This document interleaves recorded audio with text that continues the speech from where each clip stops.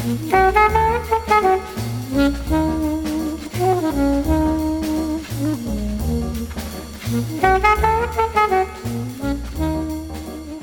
everybody, and welcome to the 296th episode of MTG Fast Finance, the podcast that spills more blood than a vampire wedding. MTG Fast Finance is your weekly podcast covering the world of Magic the Gathering finance, collection management, and speculation. I'm your host, James Chilcott, aka at MTG Critic on Twitter. My co-host this week, as always, is Travis Allen at Wizard Bumpin' on Twitter, and we're here to help you folks make and save money playing our favorite game, Magic the Gathering. Good evening, James. Good evening, everyone. Glad to be here and looking forward to sharing all sorts of valuable information with all of you. Our show is produced by MTGprice.com, the leading MTG finance community. Sign up today at MTGprice.com to plan your specs, chat on Discord, and read articles by some of the best financial minds in the hobby. MTG Fast Finance is proudly sponsored by Cool Stuff Inc., where you can find all sorts of cool, nerdy stuff in stock, including all the best in Magic the Gathering single sealed product and a plethora of other collectibles.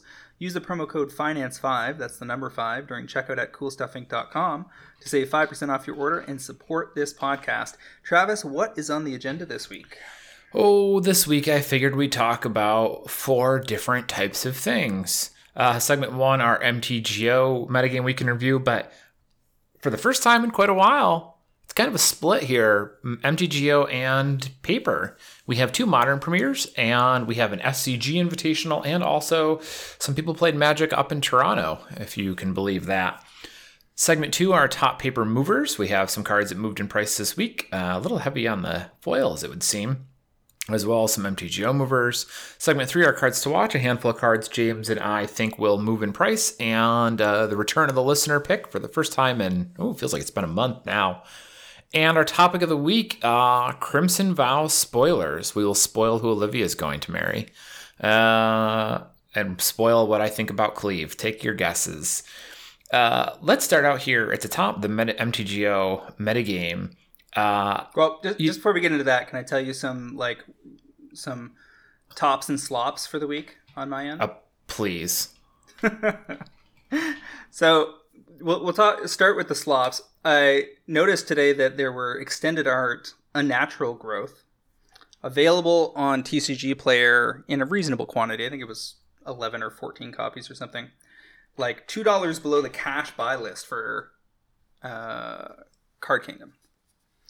So, usually a pretty good signal that you should go ahead and buy something when the card's only been out for a couple months, if that, and Card Kingdom's paying more for it than you can buy it for on TCG. And of course, that brought me to buying some foil copies at about $12, and one of the things that you may note is that I called this card several weeks ago. And the plan there was that it was supposed to get down to $6. It was the first time we experimented with making a conditional call on cast in an effort to avoid making recommendations on great cards that would probably hit their lows further down the road. Thing is, Unnatural Growth has been very resilient to sliding down below $10 in foil extended art. Part of it might have to do with the frequent TCG Player sales that have been going on lately, and there's another 15% kickback sale coming up on November 5th. That's 3 days from now, so just about when people will be hearing this cast for the first time. I don't know that card is ever going to get under $10 in foil. It is a strong card. Unnatural Instinct, right? Unnatural Growth. Unnatural Growth. It's the one that doubles the power and toughness of your creatures during combat. Right. And I could picture it in my head. Yeah, with the big werewolf on it terrorizing the town. I drafted 2 in my draft deck last week and was like, wow, this deck is going to kick some serious ass. And then didn't really realize how much of a beating this deck was going to be until it got to my opponent's turn and all of the power and toughness on all my creatures doubled. And I was like, wait, what? I was like, oh shit, this is on every combat phase? Yeah, I don't think I knew that either. Yeah, so in EDH, that's on everybody's turn, your creatures are double size. Card's pretty good.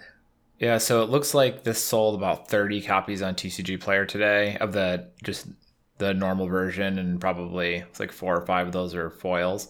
The foils are showing at $5, but that's just the pack copy, not the extended art. Well, there's no extended art for this, is there? Yeah, there is. There is. Oh, it doesn't show up when you do the. Yeah, you have to type in the name of the card and then either click in Magic the Gathering on TCG Player or click the extended art in brackets version. They have to harmonize that data at some point. I was gonna say, I wonder how many complaints TCG Player has gotten about this from like vendors and people in the know, and how many sales they have lost by players not realizing. Because there's you go to Unnatural Growth and you click view all versions and there's other cards. So like you are absolutely getting the signal that this is all of them. It's from an e-commerce like designer perspective, this is a nightmare.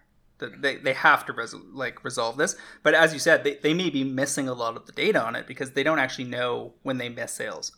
One of the key statistics in e-commerce is when something makes it to a cart. Well, there's two. When somebody makes it to a page but doesn't add it to the cart, and when somebody makes it to the cart but doesn't check out. Those are big deals. Getting those numbers, the percentage conversion rates as high as possible in both of those scenarios is important. But it's really hard to suss out when somebody searched for something but didn't find the version they were looking for. Or never saw the version they would have been interested in because your referral process in terms of you may also like is not particularly strong, which is also true of TCG Player. They have that like horizontal band across the mid page that you have to scroll through, and the algorithm that drives it is not particularly wise. So there's a lot of things I would change here were they to give me the chance. Like I could swoop in there and they gave me all powerful status. I could fix 5 major problems on that platform in about 10 minutes and then let them get down to business. In any case, it does seem like that extended art foil sold like something like 7 foil copies today. And well, did you buy these today? Yeah, so I'm a healthy chunk of that. But there's also a funny part there because you should see some foils that I spent $34 a piece on by mistake. Yep. See those. Yeah, so that's me. And our helpful pro traders pointed out pretty much right away after I posted my screenshot of the cart, all proud of myself for getting cards under buy list. And they were like, yeah, but what about these $34 copies? I was like, not really sure what happened there. It's one of two things. Either I added them to the cart in error via misclick or something, which I find hard to believe given the way that the site is structured, or more likely they were put into my cart last night and by the time I checked out this morning, the vendor had changed the price. But I never noticed as I was checking out. So I've sent a little like, hey, could you fix this for me to TCG, to which they are going to respond, lol, ROFL, lol, haha, sucker, you bought cards for too much. Like, I mean, what's my argument even in that scenario? I bought these, but that was stupid. So I would like a refund in defense of my own stupidity. They're pretty flexible with refunds, right? Like most vendors, most platforms in person and online are pretty good about giving refunds, even if it's a dumb mistake on your part. I'm not holding my breath because if this was somebody buying from me and they were just like, oh, I bought those by mistake. Yeah, sure, I have no problem with that generally. Like somebody told me the other night they misclicked on something on eBay and bought it by mistake, and I was like, okay, yeah, whatever. But if somebody was just like, oh, I bought these are more than I should have spent. It's going to depend what mood you catch me in, that's for sure. Really? I don't know. I feel like if someone asks for a refund, I'm almost guaranteed to give it to them. I don't know under what scenario I wouldn't. It's buyer's remorse, just general buyer's remorse. Like you found something for $2 cheaper elsewhere. Nah, I'm not about it. But you're best served to do it because you're trying to protect your ratings. Yeah. I mean, that's really what it is. Is for me, it's going to be, well, it's probably not worth, like this guy might just be annoyed about it and take the loss and move on, but he also might open a claim with TCG Player and be angry about it, and it's just gonna be like, whatever. Like it's easier to just give him the refund than it is to possibly deal with whatever stink he's gonna cause. I'd like to claim that they didn't notify me of the price change, but I'm not even 100% that a message didn't appear on screen at some point that I ignored. Like it's possible that when I reloaded the cart, there was a price change notice at the top, and I just assumed it was a inventory change notice. You know how that happens? Like if you put 8 copies of something in a cart, and by the time you go to checkout, there's only 6, they'll notify you, oh, there's only 6. Now, usually with me, it doesn't matter because I'm not buying for decks, I'm buying specs. So if there's slightly less than I planned, I don't care. I'm going to check out anyway. But I suspect that buried in one of those messages was a price change notification, in which case it really is on me. So something to be aware of when you're buying on TCG, learn from my mistakes and put them to better use. Now, that's all well and good, and I'm not too sussed about it because I managed to get out of that Amano Liliana last week at 4,900 or 4,800 credit or whatever to CK after buying the card from them 18 months ago at 950. So that put me at like 8,700 credit with them. And then I was poking around trying to find some beta to buy. Couldn't really find anything left in stock because a bunch of our members have gone ape shit on some of that stuff with their own buy list exits over the last couple months and cleared out some of the real hot goodies. How dare they? Well, things happen. But then I realized that CK partitions their graded cards. Oh, yeah. Into a relatively hard to find category that you're going to have to go looking for and know about if you're looking for such things. And that made my life whole lot easier because they had a CGC graded 9 Ancestral Recall, quite a lovely card, at 8,000, 79.99.99, which seems to be somewhere between, 500 and 800 of street price on something like that. I don't have an Ancestral, so that just seemed like a absolute no-brainer super win because that's about 2,600 worth of cost being turned into a CGC 9 graded Ancestral. Yeah, I mean, that Amano Liliana and all that whole period certainly worked out well for you and several pro traders who were really on the ball when all that was going down. Well, and I still have the S1 sitting in the safe. So, that's still floating around too, huh? So the question is what to do about that. That one doesn't go to CK. CK is paying the most in the world, to my knowledge, on pre-release copies of most of the Planeswalkers. But the S1s aren't recognized anywhere in North America. Now, you might be able to do an S1 deal on the floor if you were dealing with Liz or Douglas or somebody who was in the know. But not going to get it on an online buy list. So in that case, your best bet is to send it off to Japan, where I believe the buy list was something like 8,000 or so. Let me just see what Haruyu is offering today on that bad boy. Well, bad lady, really.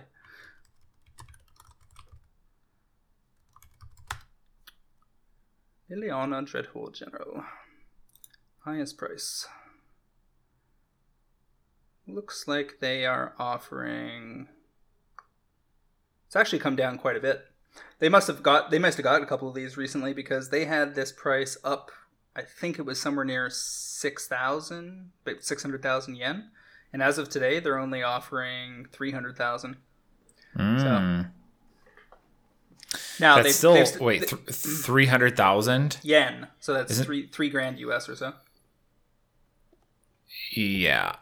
That's still a good chunk of change. Oh, it is. But I got that one. Like, that was just lucking out. I ordered that Amano S1 from Europe as just an Amano for about 1,100 when it was popping off, and it was like the talk of the town in our Discord summer of 2020. And it just happened to show up as an S1. But Haruyu still has copies listed on their site at 7,000 to 8,000 US. So leads me to believe that somebody must have sold one to them recently. Yeah, probably. That's the type of thing that's going to move, I would imagine, pretty slowly. Yeah. So it's wins and losses, but wins and losses. Certainly plenty of action in the MTG Finance world. Side note, one of the other stories worth telling is that they announced that MH2 is coming back to Magic Online for drafting. I believe for a 6-week period. Let me just double check that. Oko was going crazy about it in the Discord channel. Was that because you have to short everything now? Well, yeah, there's mad shorting going on things like Ragavan and Urza Saga and whatever. And then there's going to be also huge opportunities to buy in on key staples again once drafting drives them back down. But yeah. But there's also, looks like it starts, I think it's mid-November here. Yeah, November 3rd to January 5th. So almost 2 full months. And the weird thing about this, of course, is that Crimson Vow comes out in late November. So Crimson Vow on Magic Online has to compete directly with Modern Horizons 2 drafting. Which probably means that the Crimson Vow cards are going to generate huge spikes. Because there's not going to be enough drafting going on. Does anyone draft standard on Moto? They sure do. Like, I'm sure somebody does, but like... Well, thousands of people do. Otherwise, they wouldn't run it. I guess I would just expect that to be happening on Arena for the most part. Like, if that's what you were looking for. Like, I get the impression people draft standard on Moto because they have to, essentially. But if it was true that nobody was drafting standard sets on Magic Online, the prices would be through the roof. Well, that's what I mean. I feel like that's why people do it, because it's like, well, I have to do this because if I don't, I'll never be able to afford these cards in 2 years because there won't be any people doing it. That's solid logic, but I don't actually think the players are using it. I don't think anyone's like, I'm committing to drafting on Magic Online because otherwise I won't be able to afford standard decks. Like, that's the kind of thing where it's or modern decks. That's what I think about. Oh, that's how I think about it. I don't think anybody puts the 2 and 2 together like that. I think there are people that prefer Magic Online to Arena. There's people they have that their prefer collection there, so that's where they run with. Well, because they can buy and sell stuff there. Like, I've earned thousands of cards on Arena from drafting, and I can put together a reasonably decent historic deck with only a few holes in it right now. But there's no exit from that. No matter how much time and energy you put into it, you can never exit. Well, so right. There are people that turns off. And you also can't play Modern, you can't play EDH, you can't play Legacy. So drafting into cards where you're going to be able to repurpose them in those formats is pretty reasonable. And then Modern Horizons 2 was never on Arena, right?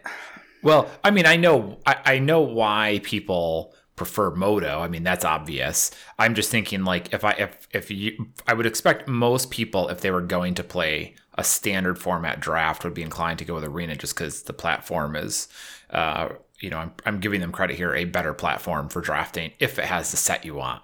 There has been some argument about whether the live 8-person pods on Magic Online are better than on Arena. I certainly find pods pretty soft on Arena. I get past a lot of good cards a lot. So I don't know. I only draft on Arena, but that's because I can chain together like 7, 8, 9, 10 drafts and get the cards together I need to play our Pro Trader Sealed deck events. You've got your priorities in the right place then. That's basically like the whole life cycle of my participation on Arena. Like, I just draft at early on in a set's release on Arena using whatever gems or gold I've built up, and then try to string together like at least a 4-3 record for as long as I can until I run out of gems/gold, and then hopefully I have enough cards to fill in the sealed deck.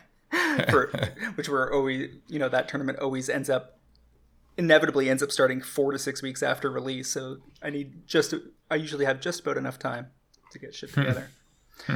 Anyway, Modern Horizons 2 on Magic Online is going to make a lot of people a lot of money if they're on the ball, because shorting today has already been profitable, and there are going to be staples that are going to be dirt cheap come midwinter that, then they'll probably put that aside for months, and you're gonna have Ragavans and Sagas and whatever rocket shipping over a course of a 2 or 3 month period.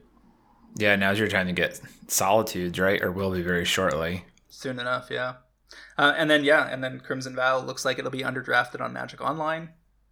Too much competition. I think it ends up getting 1 month of naked drafting before Kamigawa Neon Destiny comes in because I think that happens first or second week of February.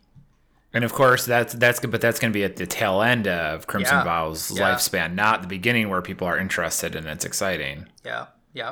So I suspect that the good Crimson Vow cards, especially the multi-format ones, are going to be rocket ships as well. So lots of opportunity, all being discussed in the Magic Online Discord channel for the pro traders.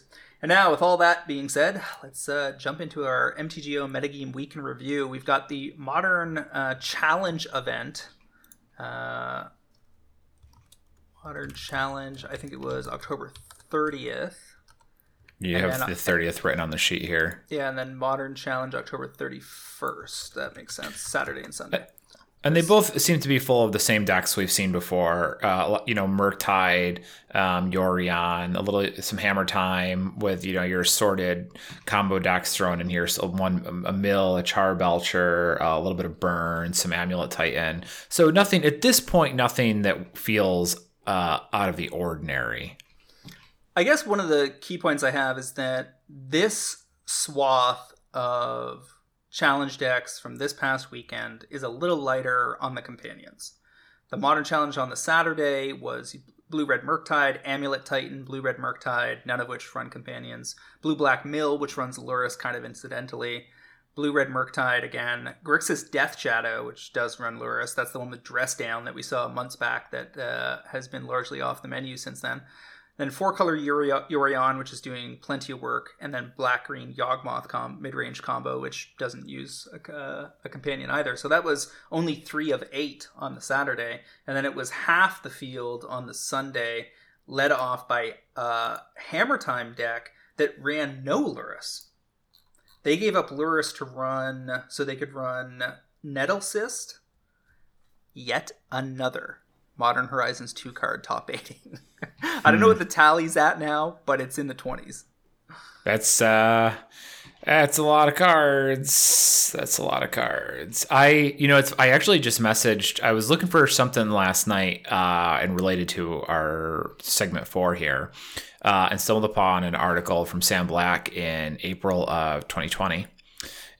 So last year, right when companions basically had been spoiled. And so was that April of last year? I don't know. It was roughly when companions were spoiled, but it was Sam Black, and he April said 2020, yeah. It was April 2020. Okay. Sam Black saying that companions are the worst thing to ever happen to Magic. And so I messaged him again. I messaged him today to ask him if he still felt that way. He hasn't responded. I'm curious to see if he gets back to me. Should probably slide into his Discord. He's pretty active in there. Yeah, he does have the Discord, doesn't he? So anyway, they got a Nettlecyst, they got a Shadow Spear, and a Sword of Fire and Ice. And then out of the board, they have a Sword of War and Peace and a Sword of Sinew and Steel from Modern Horizons 1. So I haven't seen much of that. Nope. All of those swords instead of running a Lurrus, because Lurrus can only allows you to run permanents that cost 2 or less. And that was the deck that won. So, Hammer Time has seen multiple evolutions and iterations lately. You got the Dark Hammer Times with Dark Confidant. That seemed to be off the menu this week. And now you got this new kind of pure, white as snow version. And then Charbelcher was in second, as you mentioned. 4-color Yorion on the Sunday in third. Another more normal Hammer Time in fourth. Burn in fifth. Blue-Red Murktide in sixth. Shardless Footfalls in seventh. And Amulet Titan in eighth. That's a very healthy looking top 8, really. 4 companions, 3 Lurrus. I mean, 3 companions. Sorry, not 4. I said 4. It's just 2 Lurrus and 1 Yorion. So sum total, it was 5-3 no companion versus companion in both challenges, which I think is reasonable. Like, if things were always that way, I don't think companions are ever going to get banned. If it swings the other way and you're seeing them 5, 6, 7 of the decks per week, then I think you got bigger problems. I still am not sure. I 100% agree, but we don't have to retread the ground again. Redo that conversation. All right, so there was also some of the first major paper events are starting to filter into the mix, and of course we're heading on, I think, 3 weeks now to the CFB event in Vegas that's going to have a $25,000 Modern tournament. So that will obviously be pretty interesting.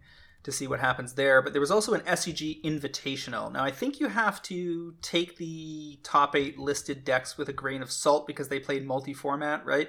So I'm not sure that these decks are actually the ones with the best records so much as the ones that were wielded by the people that top 8'd.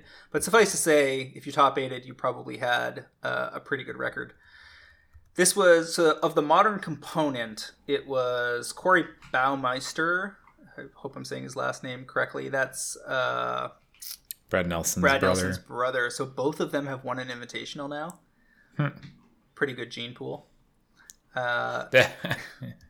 You and your half brother win. I guess like whichever parent they share gets like a special trophy of their own. Yeah, I was just gonna say I think they're step brothers or something. So I'm not quite sure it works, but you know, it's nurture over nature. How about that? Well, I assumed they had at least one shared parent.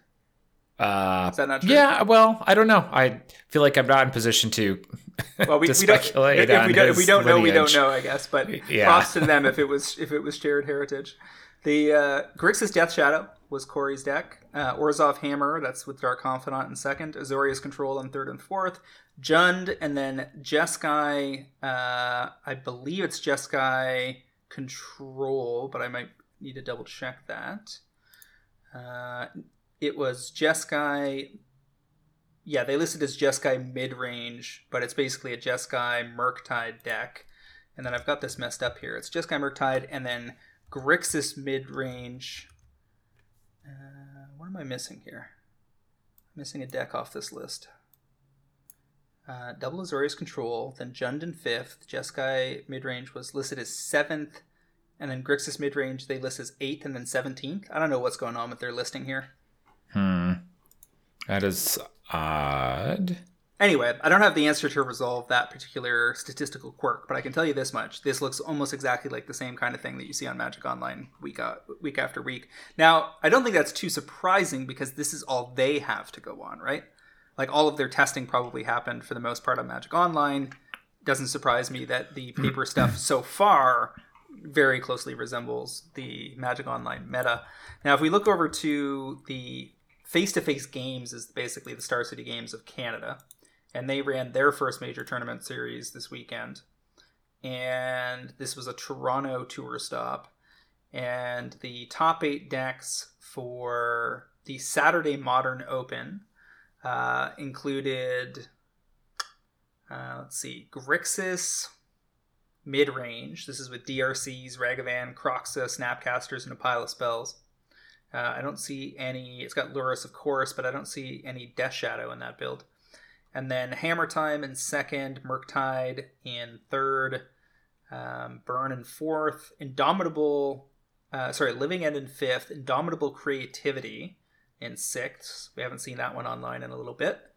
And then Blue, there's a Teamer Reclamation list, which is probably the spiciest thing here, played by somebody by the name of Mikhail Payet.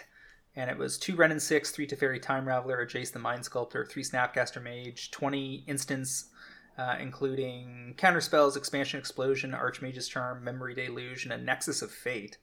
And then 3 Wilderness Reclamation and 4 Shark Typhoon. Spicy.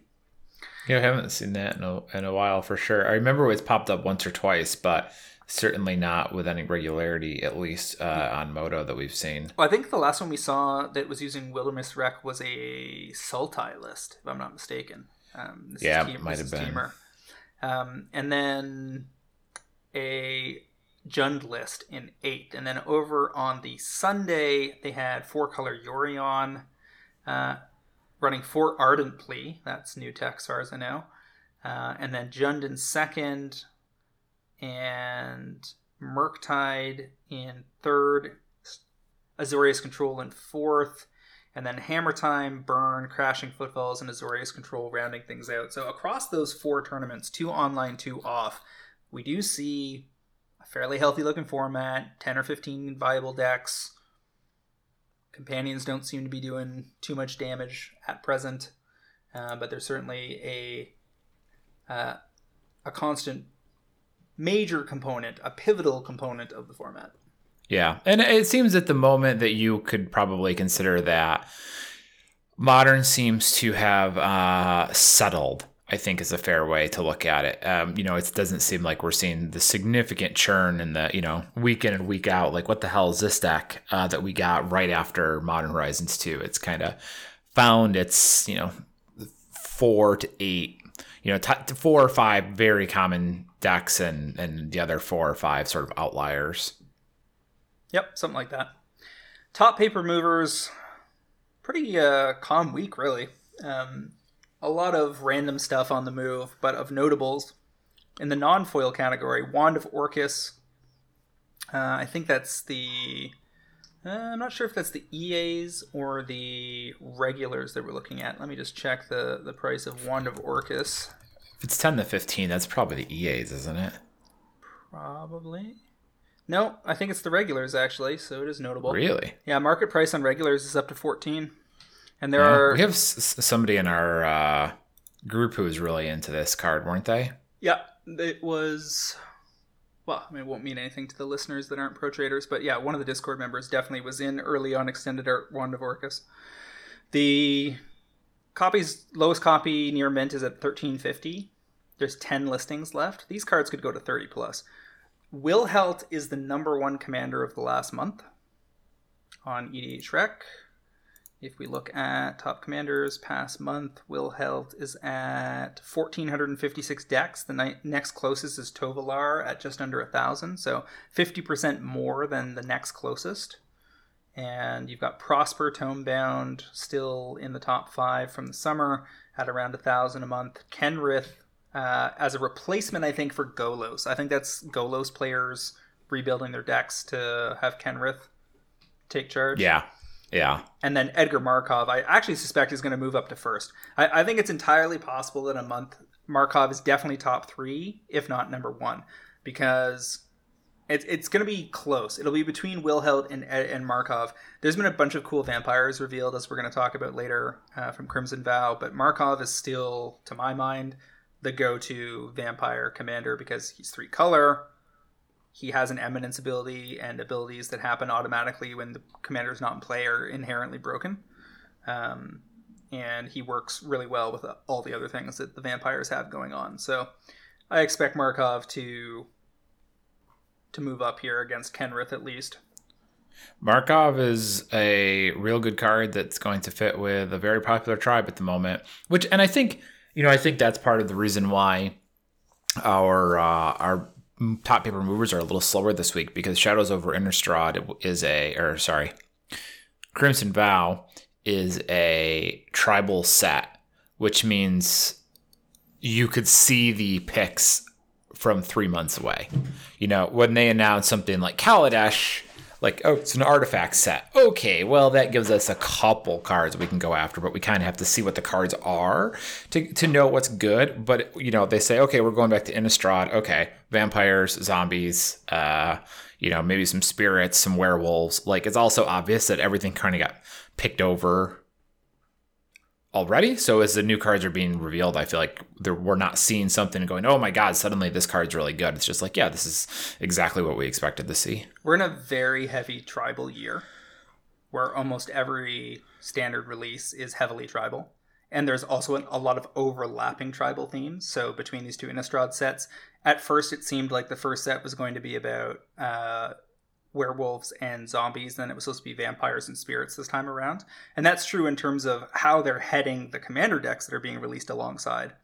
But it's not actually true now that we've seen a significant portion of Crimson Vow in terms of the theming of the sets. There is zombie and vampire support galore in Crimson Vow. They also had solid pieces in Midnight Hunt and vice versa with the spirits and werewolves. So the bottom line is you're basically getting 2 full standard sets that focus on those 4 tribes, and they happen to be popular tribes to begin with, especially zombies and vampires. The werewolves, there was a lot of pent-up demand. Now that we got Tovalar as a good commander, that's custom tailored to generate activity on the werewolf cards.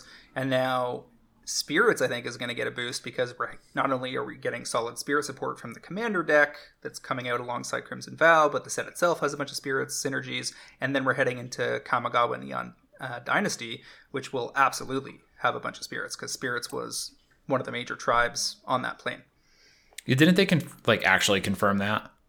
Oh, for sure. I feel like I read somewhere that they like said we are doing this. Yeah, for sure they are. Like that's kind of the whole thing. And as I said earlier on some other episode of the cast, like they're for sure going to lean into the Ghost in the Machine tropes for Cyberpunk, where it's all about like the spirits inhabiting technology. Like that's just totally obvious way to go with that, and one of the key foundational like conceptual reasons why they're doing Cyberpunk on Kamigawa. Yeah, so, it'll be interesting to see how they implement that. So, side note, on the topic of Edgar Markov, props to anybody who bought this deck casually in 2017. Boy, are you winning. Because that deck was, whatever, $40 at release. And Markov alone out of that deck is now $130 minimum. There are just... Is he really that much? I don't think I noticed that. There are just 5 listings left on TCG Player. They go from 130 to 140, and then somebody has a placeholder copy posted at 500. And here's the thing.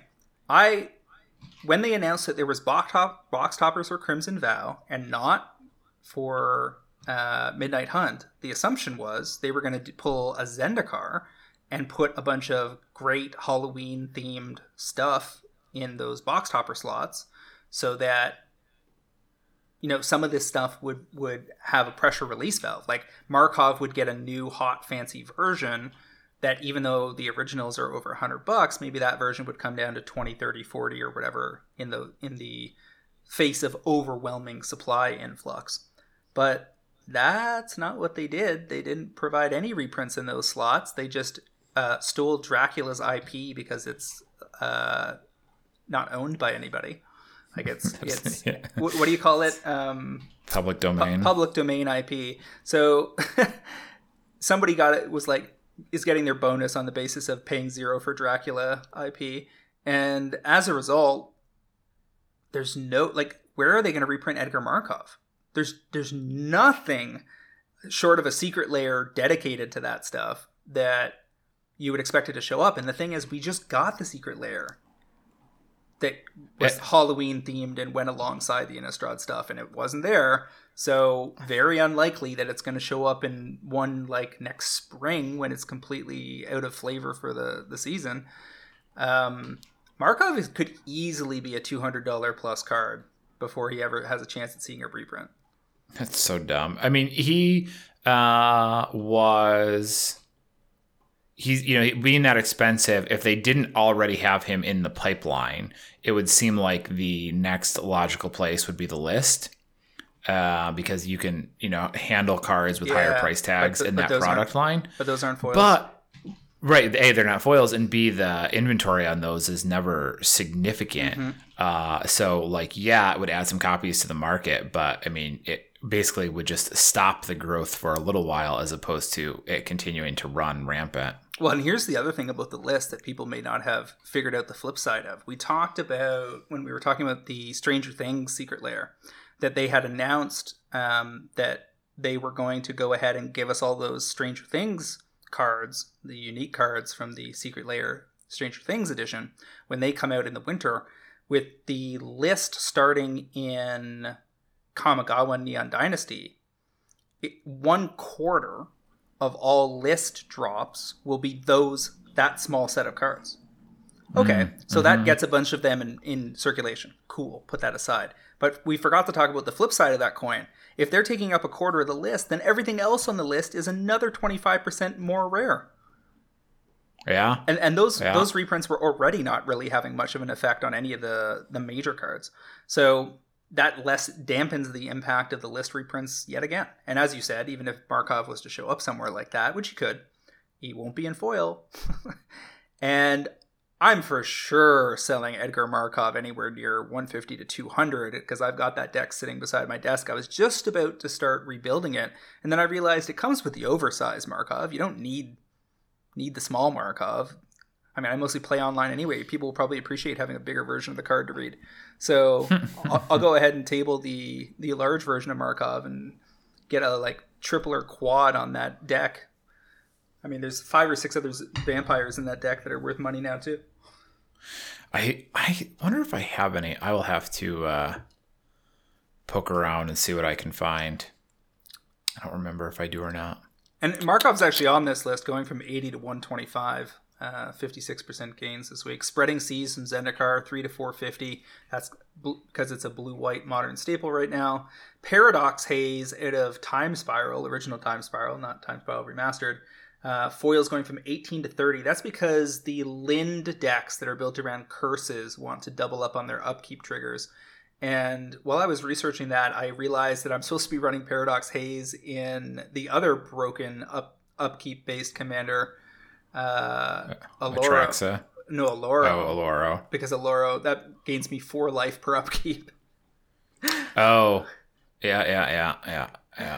The Paradox Haze is really cool. I remember making jank decks with it way back in the day, but it has some very legitimate, potent uses depending on your format. Yep.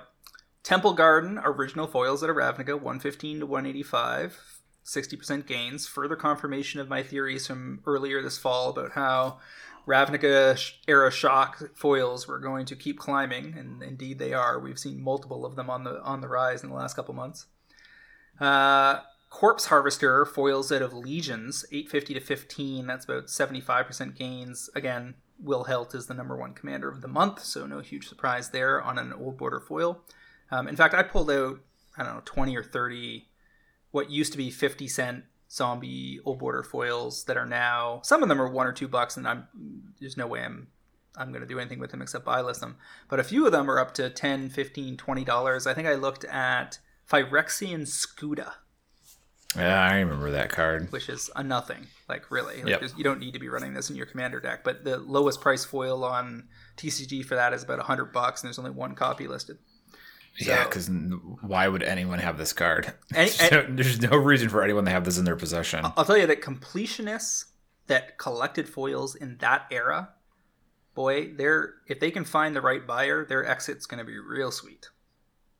Because in a lot of those cases, you could take 40% of TCG and still feel like you're killing it.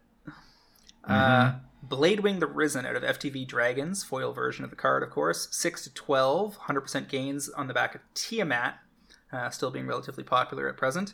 Inspiring Call, foils out of Dragons of Tarkir, 5 to 10. That's on the back of Leonor, the commander that cares about +1/+1 counters. And then Tidal Kraken foils at a 9th edition from 3 to 650. This is on the back of Runo Stromkirk, who is basically a Kraken combo Lord vampire that was just revealed in Crimson Vow. I'm very dubious about this commander being popular, but doesn't mean there's not going to be motion on dumb cards like this, because there are very few options.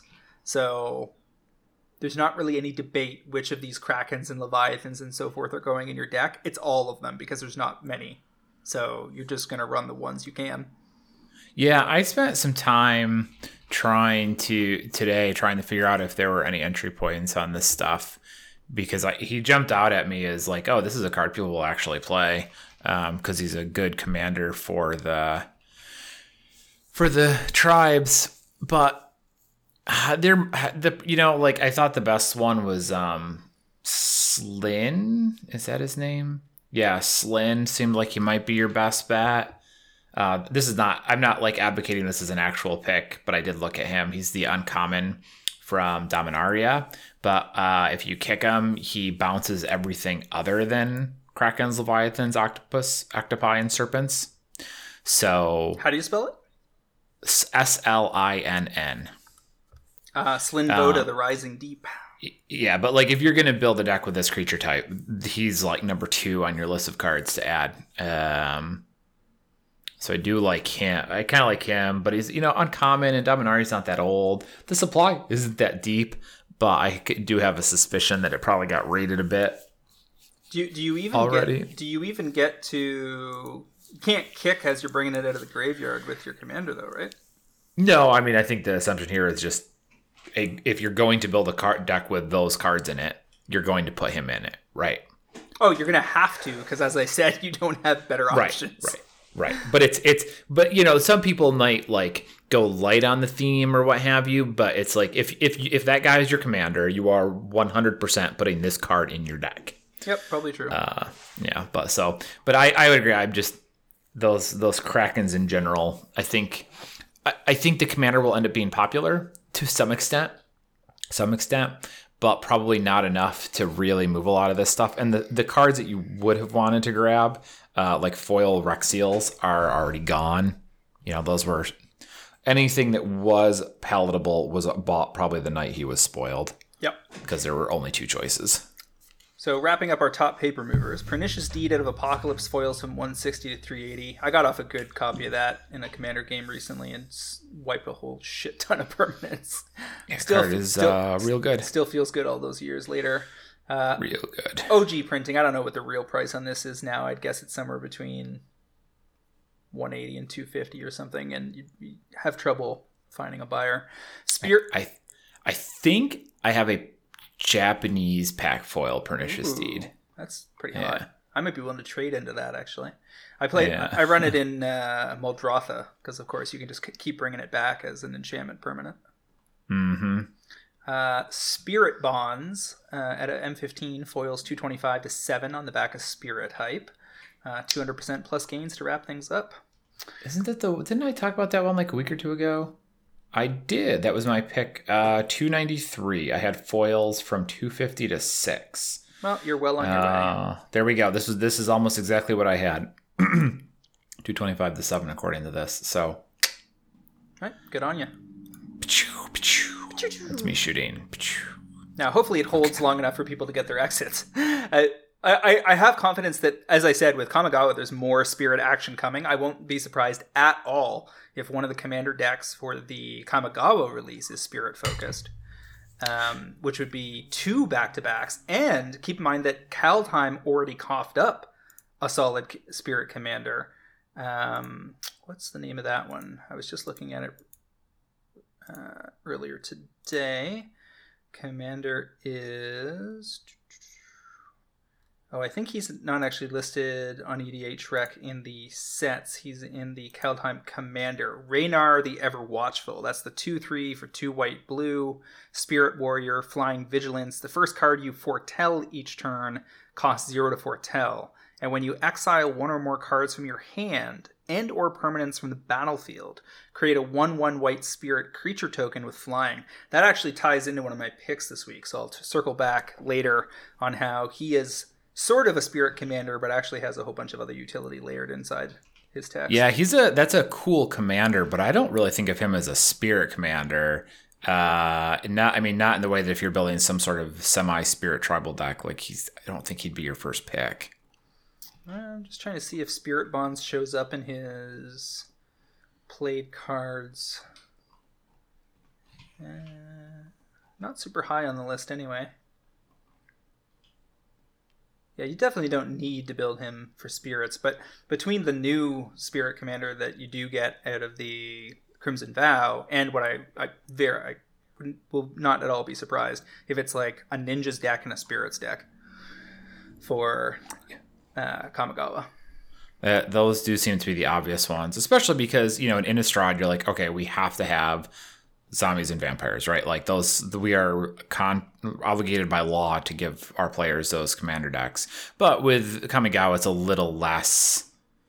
So it's like, yeah, okay, we don't have to give one of these super standard tribes. Like it gives us more room to do the ninjas and the spirits type of thing. Yep. So moving on over to the top Magic Online movers of the week, we've got Silent Clearing out of MH1 going from 7.5 ticks or so to about 13. 80% gains on the back of Dark Hammer Time needing the card. Unclear whether the black-white versions are going to last, so I like selling into this hype cycle. Pure Steel Paladin from Double Masters going from 4 tickets to 7.5, also Hammer Time variants. Mox Amber going from 1.6 or so ticks to 3.4. That's 115% gains. Boy, that is a card that just keeps on giving. The number of times Mox Amber has made people money in both digital and paper is getting hard to remember. A lot, let's put it that way. This is on the back of a Grinding Station 5.0 deck in Modern. This is a crazy deck. Let me just find where I posted this in our... There it is. So 4 Dragon's Rage Channeler, 4 Ragavan. So far we sound like an aggro deck. What? Yeah. This is a grinding station deck? Listen. This deck is a masterpiece.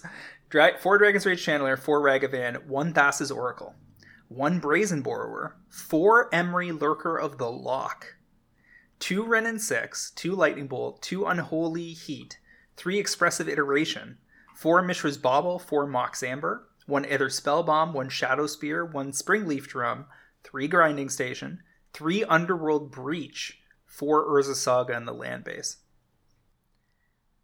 There's a lot going on here. Yeah, that's quite a list. I feel like I would have to sit and look at that for a minute or two to parse that. There's a lot of clever Magic building going on here. I just sent you the list over in our chat. It sounds like he's got essentially a beatdown plan with at least 1 combo in there. Does he have 2 combos in there? Yeah, because there's a Thassa's Oracle thing you can do. Underworld Breach and Grinding Station are the main combo components, right? Yeah. And then Emery. Yeah, I'm trying to figure out if that's 1 combo or 2. That's a fun deck. Mox Amber, man. Mox Amber. Yep, so that was a 5-0, and Mox Amber responded accordingly. And then there was Oswald Fiddlebender, a card I almost put down as a card to watch this week. I couldn't quite convince myself that this was the moment to call it out, but you can get foils and foil showcases for like $2 or $3, and this thing is basically a birthing pod for artifacts. You sack an artifact, and if it costs 1, you go get a 2 casting cost artifact out of your EDH deck and put it into play.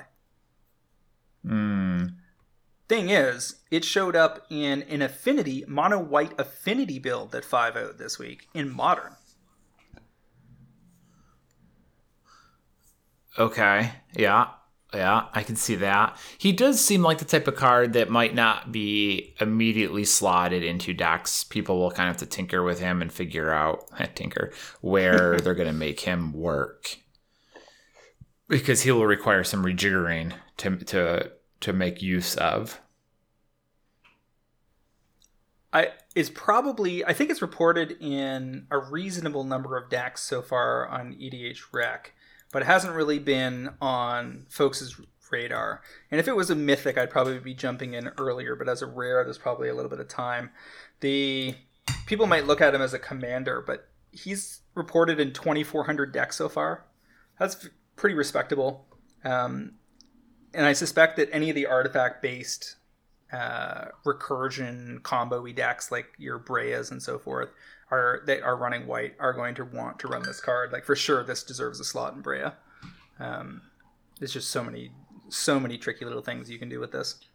And yeah, I mean, it's a remarkably powerful effect, and I mean, in the right build, that would be, basically better than Birthing Pod. I mean, Birthing Pod obviously is a ludicrous card in a vacuum, but I mean, if you're heavy on the artifacts, he's where you want to be. Yep. So that was Oswald Fiddlebender. And then the other, I guess the biggest gainer of the week was Opposition Masterpiece copies. I asked around to see if Oko had any information about why this moved. He knew nothing. So I assume it's not even like there was a drop rate change. I suspect it's just such a low supply card that... Oh yeah, this is online too, isn't it? Yeah, it just slowly drained out of Magic Online. It went from 0.57 ticks to 1.89. Sure. All right. Sure. Moving on over to cards to watch. On the back of that discussion about Raynar, the Ever Watchful, you know what Raynar really likes to do is flicker things in and out of play. Because it says, whenever you exile one or more cards from your hand and/or permanents from the battlefield, create a 1/1 white spirit creature token with flying. So he's got that Foretell thing going on. So you're just going to take that small swath of Foretell cards from Keldheim and dump them into the deck. Your Doomskars and whatever. Your Alrund Epiphanies. But what you really want to be doing is flickering a bunch of stuff for value and then getting these bonus spirit tokens. And one of the better cards to do that with is out of the Adventures in the Forgotten Realms set. And I'm talking about Teleportation Circle. Now, lots of people were talking about Robe of Stars as a potential EDH staple out of that set, and I think we've talked about it on here before. 1 and a white for an equipment that gives a creature +0/+3. Equip cost is 1, and then it has Astral Projection for 1 and a white. Equipped creature phases out. Kind of a nice like Lightning Greaves analog for a commander where you can protect them, or a key combo creature piece. You can protect them with the Robe of Stars and then equip them up again and hopefully avoid any gaps where people can kill the thing at instant speed. But Teleportation Circle is even more broadly applicable. This is an enchantment for 3 and a white. At the beginning of your end step, exile up to 1 target artifact or creature you control, then return that card to the battlefield under its owner's control. So it's like a Yorion effect for a single permanent artifact or creature, and you just get to do it every turn. This is Conjurer's Closet. Right. Like virtually almost word for word. It adds artifacts and it's white and it's 1 less. So it's an excellent repeating blink effect with multiple applications in EDH. So far reported in 3,700 EDH rec decks, 6% of all white decks. And the thing is that AFR stuff is draining out real fast, right? So if we take a look at Teleportation Circle on Extended Art Foils on TCG Player, we're talking about 150 listings or so for the normal copies. And then if we're looking at the foils near mint, we're down to 40 listings, starting at about $4.50 plus shipping. Let's call it $5 all told. I think for this to go 5 to 15 in a year should be real easy. This is a very broadly applicable white enchantment. It's got that kind of smothering tidy vibe, where it's not quite that level of a staple, but it's going to fit into a lot more decks than you think it will. Oh yeah, the card is very powerful. I mean, Conjurer's Closet is great. And would probably be worth more if it hadn't been printed a handful of times. I mean, Conjurer's Closet's in 20,000 decks, so this is white. It'll probably end up being, it'll cut down on that a little bit, obviously, but probably in the 10-ish thousand range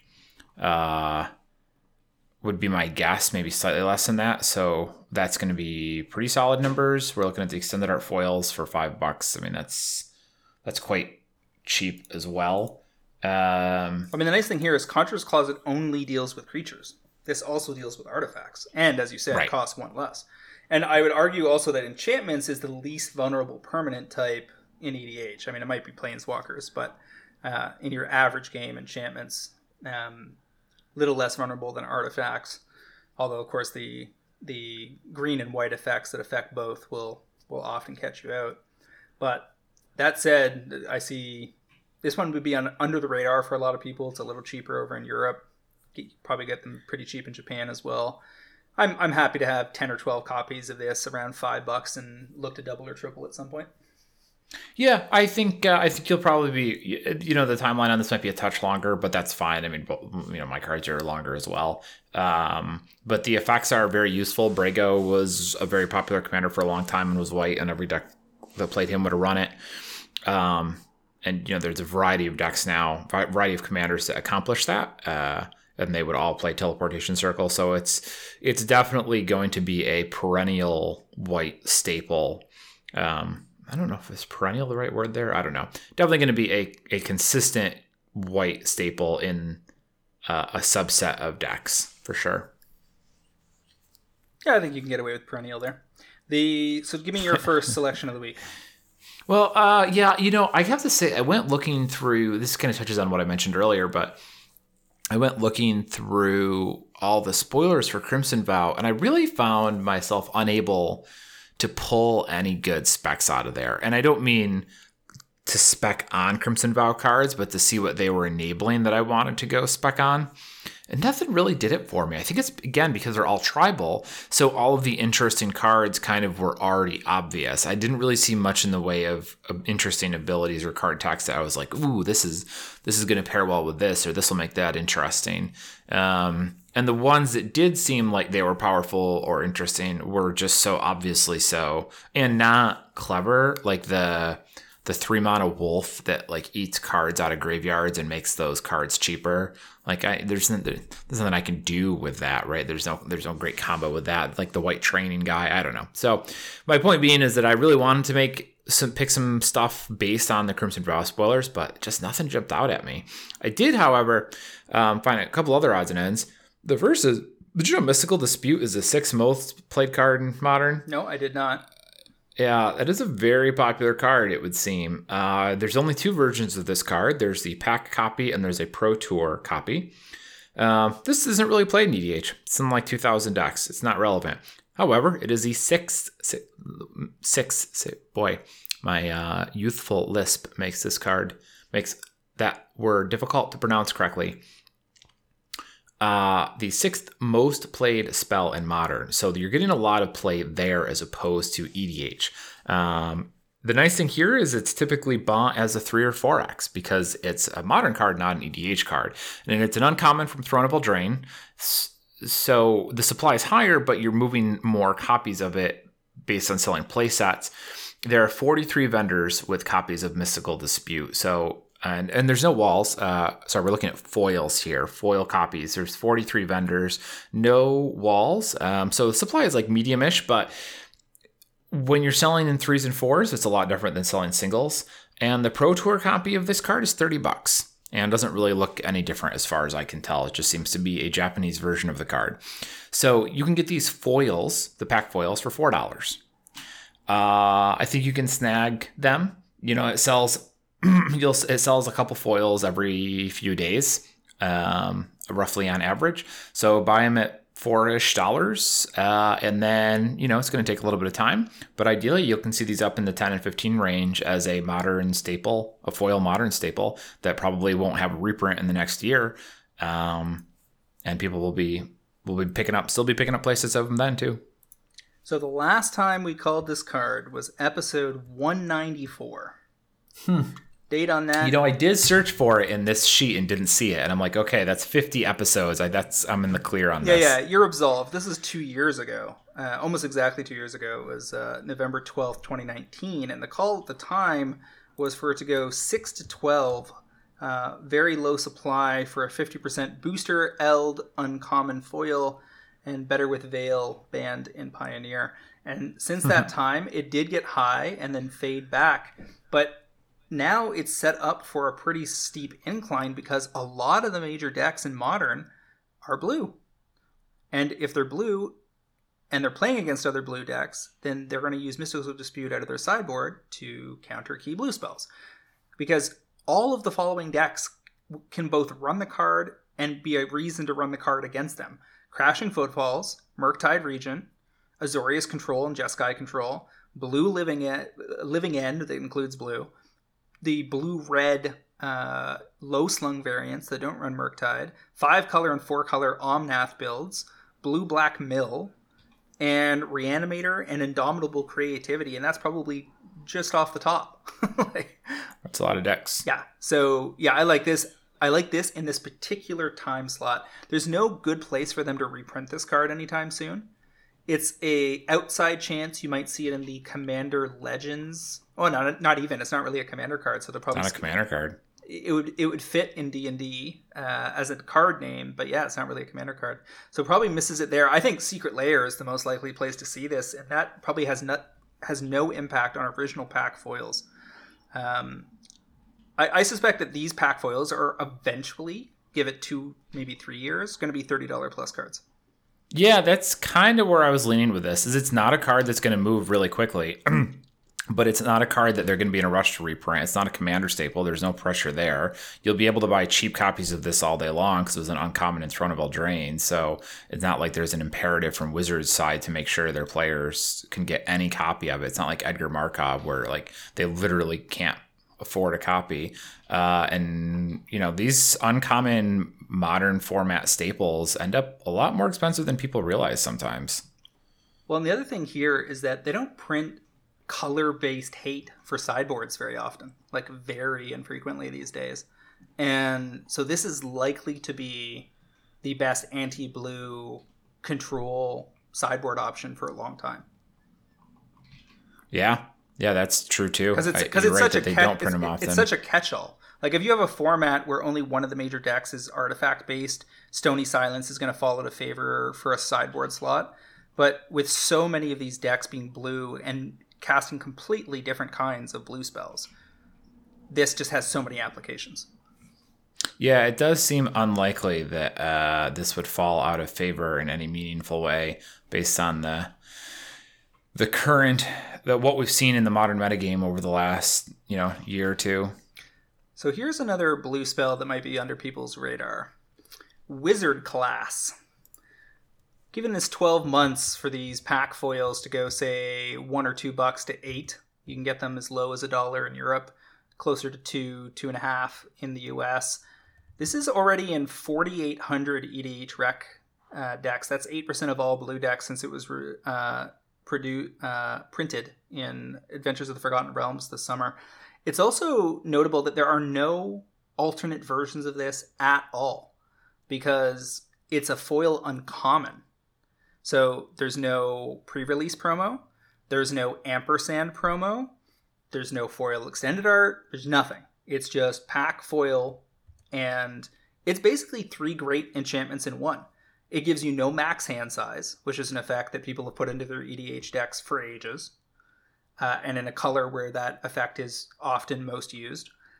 It then draws you 2 cards when you level it up, and then after you level it up the 3rd time, and the 2nd time can help you get to the 3rd time, by the way, when you draw cards, you start putting counters on creatures, which is going to lead to some kind of combo, presumably. Somerset, single treatment. The overall inventory on TCG is not particularly deep. I think we're looking at, I think it was something like 60 listings. Let me just double check. TCG foil near mint, down to 35 listings. That is really low for a foil uncommon that just came out 4 months ago. Yeah. So yeah, it is. I think we have every reason to believe that this is going to be out of print for a while, and that these foils are going to be double digits before you ever see it get reprinted again. Yeah, that is some significant play pattern on, but uncommon too. I think it's interesting. I think one of the things that people that don't really consider the class cards from AFR very carefully miss is that they are not saga cards. It doesn't go 1, 2, 3 gone. These things are meant to scale into giving you multiple benefits that last. But most of them are often not worth targeting by themselves. So like wasting a pinpoint removal spell on an enchantment is unlikely to target your wizard class. So this thing, you almost always end up getting full value out of it if the game goes long enough. Yeah, you're really only ever going to lose this to like a board wipe type effect. No one's going to make a point of destroying your wizard class enchantment. So I mean, you'll eat one of those, 1 or 2 of those a game maybe, but for the most part, this is going to be useful. People really like the maximum hand size effect. It's actually, I think it makes for terrible games, but they are popular regardless. So yeah, wizard class foils, probably almost certainly underrated, under $2. Interesting. I would not have, probably not have guessed, but I think it's a good choice regardless. That's the type of thing that I like to grab, where it's, it doesn't jump off the page at you as a great option, but the numbers work in your favor, and it's the type of card that people are going to look at later on and be like, huh? That's surprising. Final point on this is it also means you can't get ampersand promo playsets of the class cards because the uncommon cards didn't get one. Which is a little unfortunate. Bummer. All right, tell me about your next one. My other card this week is Growth Spiral, the Strixhaven Mystical Archives specifically. Now, are we talking about English global art Mystical Archive or Japanese? English art, English language, foil Mystical Archives. The Japanese ones are also kind of tempting, but not quite as much. The English ones are great because you can get these for about $2 right now, the English Mystical Archive Growth Spirals. It's in 40,000 EDH rec decks, but like I said, it's roughly $2 for copies of this, and the CK buy list is $2. I think they will basically pay TCG low for these English foils right now. There are no walls in there. There are 74 vendors, so again, supply is still pretty hefty. We've moved away from Strixhaven a little bit, but we're not that far away. Clearly, these Mystical Archives are going to take a little bit longer to burn through than I think people anticipated. The supply ended up fairly high, but this card is very popular in EDH. People are going to keep putting it in their decks, especially at $2. And it sells on average about 2 foils a day. So, I mean, obviously there's going to be a replenish rate, but it is going to move through that inventory over the course of the next several months. And God willing, TCG Player fixes their other versions link, and then that will probably help quite a bit too. So, I mean, just grabbing these as cheap throw-ins whenever you're placing other orders seems like it'll work out in your favor, because I bet you can get somewhere between $6 and $10 a copy for these next year, maybe a little past that.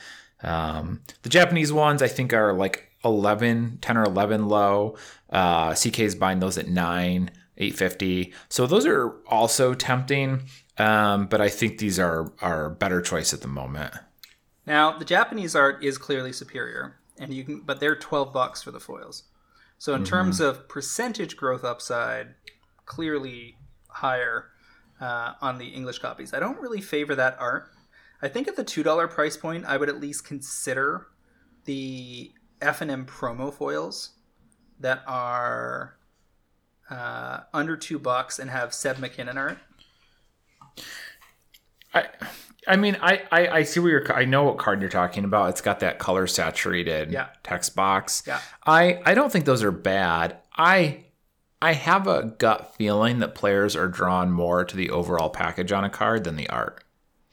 And I think that the Seb McKinnon art is very good, but the border and treatment on the promo ultimately is more distinct, I will say. I'm not going to say better, just more distinct. And same as the Japanese ones, right? The Japanese all are very much so. I think those are going to draw more attention simply because of that. What you really need is for Sultai Reclamation to be a thing in Modern on a permanent basis. Yeah, I mean, it certainly seems like it could be. Because, I mean, this does poke its head in the Modern on occasion. I mean, I'm not banking on it, but it absolutely does. I always forget that this is an instant that can put lands into play on other people's turns. Yeah. I mean, I like the Japanese one, too. Like, if I was going to buy this, I would buy the Japanese ones. But, you know how players feel about foreign language cards. You can certainly sell foreign language cards, but there's no doubt that the English are still more popular, especially when we're talking about stuff like this. So, I think you'll be better. It'll be easier selling the English ones for the most part than the Japanese ones, despite the Japanese ones looking better. I think we have to underscore here that this is a 40,000 EDH rec card, whereas almost everything else on this list today is like 10 times less. Yeah. So it's not like, usually 8 to 10. Yeah, this card sells. Yeah. I'm going to exit this part of the conversation not being certain which of these 3 versions to target, but I would certainly agree it is a card to watch. Okay. My final pick here is another slightly under the radar one that we talked about during our set review, but haven't really talked about since. Grim Hireling is reportedly in 3,700 decks on EDH Rec so far, down to just 32 listings for the extended art version on TCG Player, and features a very strong play pattern related to treasure tokens, which is an evergreen mechanic that I suspect, given enough time, will approach the ubiquity of +1/+1 counters in our game. Grim Hireling is a 3/2 for 3 and a black. It's a tiefling rogue. It's probably got some rogue support coming in Kamigawa Neon Destiny, I would imagine. Whenever one or more creatures you control deal combat damage to a player, it's 1 or more creatures, you get 2 treasure tokens. And then it has a activated ability for 1 black, you sack X treasure tokens, and target creature gets -X until end of turn. The more treasure cards they print, the sexier this gets in your treasure token-based decks that are running Academy, Manufactor, and all sorts of other nonsense across multiple colors. And eventually they're going to give us a real sexy token, like utility token-based commander, and all hell's going to break loose on the related cards. This card is really potent. I mean, I guess you're only ever getting 2 treasure tokens in a combat. Well, if there's a Zorn in play, you're getting 3. There's a bunch of doubling effects that give you 4. Well, yeah. But I mean, it's not like it's for each creature. So if you manage to ping them with 6 tokens, you're not getting 12 treasures or anything. Because it's... I don't remember how this works in EDH. If you hit 2 players at the same time, if this triggers once or not. It definitely won't. No matter how many creatures you have that hit 1 player, it will only happen once. But I don't remember how that would work with multiple players. It says whenever 1 or more creatures you control deal combat damage to a player. Not... Yeah. Yeah, I'm not sure either, actually. I don't know the ruling on that. If you split your attack, you're wondering whether you get 4? Yeah. Or 6 if it's all 3? Yeah, well, that's what I am wondering. We'll have to double check that. Either way, I mean, even if it's not, even if you're maxing out at 2, it's still, I mean, 2's good. If it was 1, be like, but 2's 2. 2's twice as many as 1. Which so here sounds reductive, but like that doubles the power of where the card might have been on 1 token, which also makes all the other effects that double it that much better. So I do like him quite a bit. I think he will probably end up reasonably popular. I would suspect, I'm going to be honest, I would suspect that if we see a treasure token commander, he's not going to be black. The color here is the most awkward part of this because treasure tokens are like, what, tertiary in black? There's plenty of black action in black, but more to the point, the deck that runs the most copies of these that has justified something like 40% of all the reported decks on EDH Rec is the one that's currently in number 3 in the top 5 commanders of the month, Prosper Tomeband. 2 black and a red for a 1/4 Death Touch Tiefling Warlock. Mystic Arcanum, at the beginning of your end step, exile the top card of your library until the end of your next turn. You may play that card, and then Pact Boon, whenever you play a card from exile, create a treasure token. So and so you build... That's the red half of them. Yeah, so you build Prosper to do all sorts of shenanigans with the tokens, and then this fits right in there. Yeah, it's interesting. The treasure tokens are definitely primary in red, but we've seen them in white, but I think they said they're not doing that anymore. Well, like one of the really popular cards that I looked at and couldn't quite convince myself was a spec is the black instant that's basically village rights, but it costs 1 more and you get a treasure token. So there's definitely treasure token production in black that's on the rise. Yeah, I'm not saying it's not out there. I'm just like they do hierarchies for this stuff, right? So the primary treasure token color is red.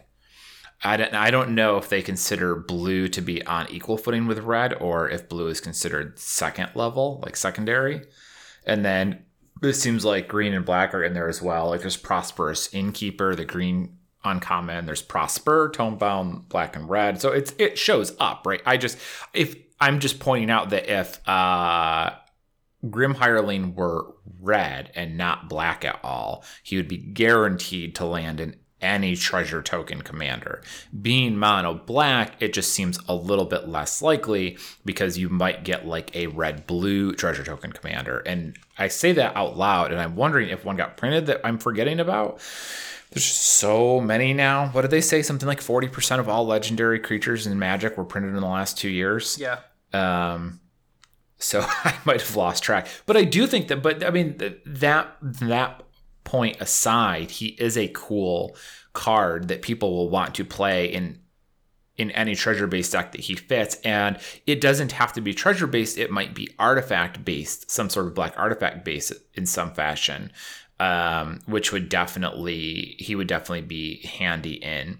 So I mean, I think the extended art foils around $4 for a card that's non-foils. There's no such thing as foils because it's the extended arts that show up in collector booster packs that are not available anywhere else.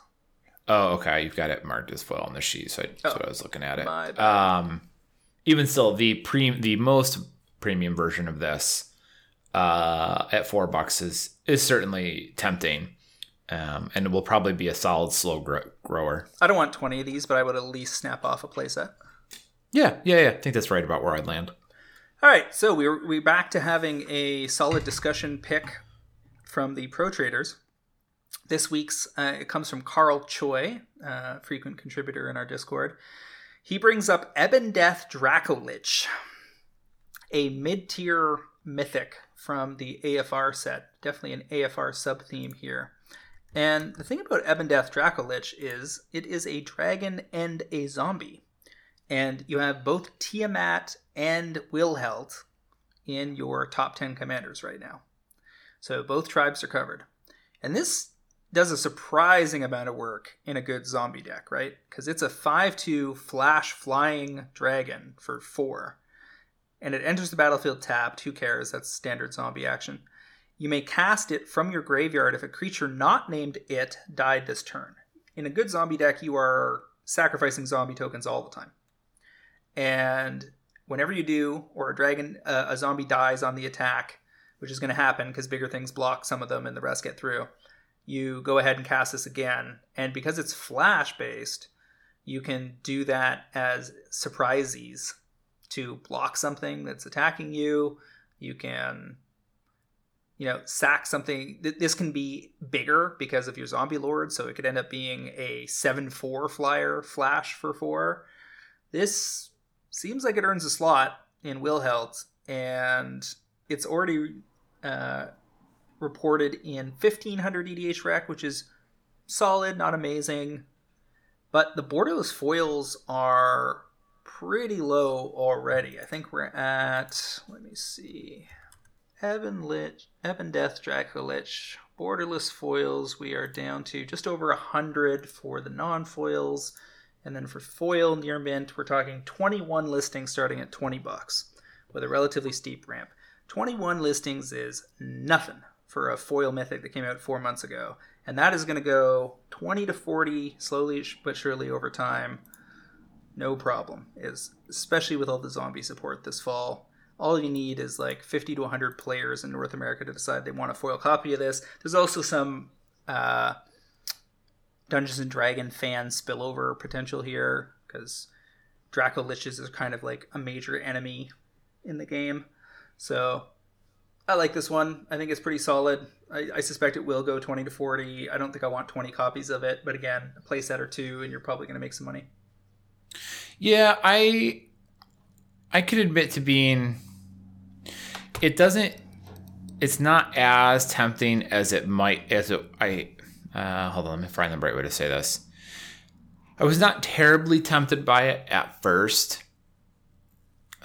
The borderless, the full art foils would look cool for, especially on it's a mythic. It's a full art foil mythic, which are all good numbers, and $20 isn't terribly expensive. But I'm looking at the card and I'm like, and the EDH play is at $1,500, which isn't phenomenal. So I was prepared to kind of push back on this, but I do think about this, and it is 4 mana, and you can cast him from your graveyard if another creature died this turn, which sets him up for infinite combos. Because you can cast this from your graveyard, do whatever it is that you need to do with him, sacrifice him, and as long as any other creature died this turn, you can cast him again, and so forth. So even if it's not infinite, you might be able to pay for a couple loops depending on what you're doing with him, and that seems like it could be useful. But also consider what Wilhelt's abilities are, right? He has 2 abilities. Whenever another zombie you control dies, if it didn't have Decayed, create a 2/2 black zombie creature token with Decayed. So that means whenever they manage to off Ebon Death, you're getting a zombie. And then at the beginning of your end step, you can sack a zombie if you do draw a card. So, and then that sets you up to bring Ebon Death back into play. So he plays very well with Wilhelt. Yeah, I mean, when I read it with Wilhelt, I go, oh, so if you have any sort of sack chain with Ebon Death, even if it's not infinite, every time you loop it, you get a 2/2 with your commander. So, you can be getting a 2/2 when you loop him if you have something else in play that, deals damage based on his power, or you gain life or something, or ideally you make some mana based on him coming into play, and then you can sack him with an Ashnod's Altar or something like that. You can get a real chain going there. I think I'm definitely medium on this, but if the inventory is that low, it kind of just settles it for me. You know? Exactly. It was totally off my radar until the inventory was nearly hollowed. Yeah, that's essentially where I land. Is like, am I excited about this card? Not really, but is the inventory compelling? Yeah, probably. Yeah, I think that's where I land too. The thing about the Wilhelm decks is they're not CEDH focused decks. Like, you're playing zombies because it's fun to play zombies. So you're trying to create a blue-black mid-tier EDH deck that has as many cute little combos and synergies as possible. And they've printed so many zombie cards now that you have more and more of that available to you. And Ebon Death fits in there nicely in there. I think one of the things that shouldn't be overlooked is it's a big flyer in a tribe that doesn't have a lot of them. Like, Innistrad as a plane has provided some blue flying zombies, including a couple we're going to talk about as we get on to the set review here, or the previews here. But there's not that many of them, and getting your zombies in the air is a good thing. Yeah, he does give you a useful component there that you wouldn't be getting otherwise in a deck like that. And being a dragon too gives you some additional angles that could have some other utility. Yep. I haven't really dug into what you might want to do with him in a dragon deck, but there might be something. All right, so that is Ebon Death Dracolich. Foil borderless mythic 20-40, call it a year.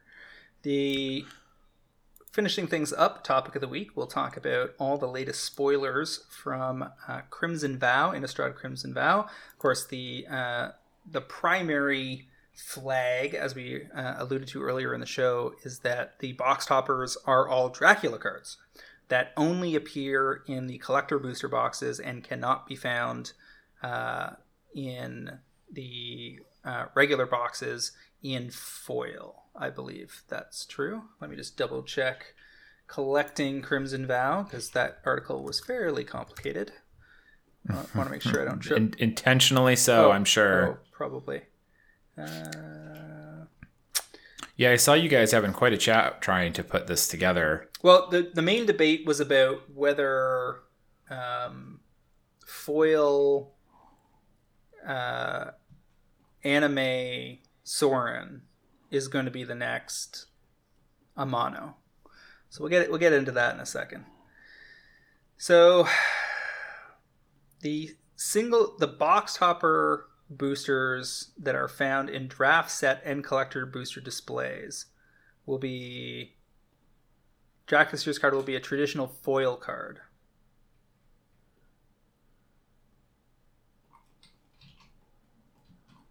Yeah, 17 Dracula series cards can be opened in collector boosters.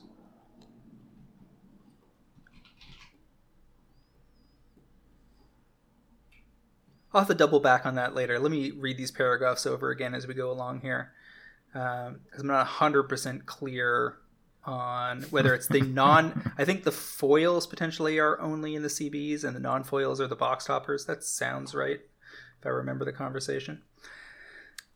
I'm going to let you solve that puzzle because I have no interest in trying to divine whatever it is they've managed to tell us here. So bottom line, there are 3 different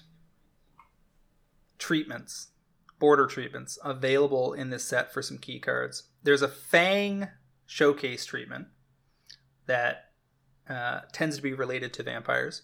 There is with alternate art, there's the black and white treatments that we saw starting in Midnight Hunt, and there is foil borderless where that's appropriate. So, for instance, Sorin the Mirthless has 4 different versions. And one of those versions, the art is by Azami Kojima, who is famous for doing art for Castlevania. So you have a Castlevania Sorin. There will be unlike the Amanos, which were only found in Japanese War of the Spark boxes and pre-release kits, these will be printed in all languages. So presumably the real chase is to pull a foil Kojima Sorin out of a Japanese CB, which makes me glad that we arranged that group buy. But I have a feeling that this is going to behave not so much like an Amano, but actually more like the Godzilla cards out of Ikoria, where the top 2 or 3 of them are going to be worth solid money in both English and Japanese, but even more in Japanese.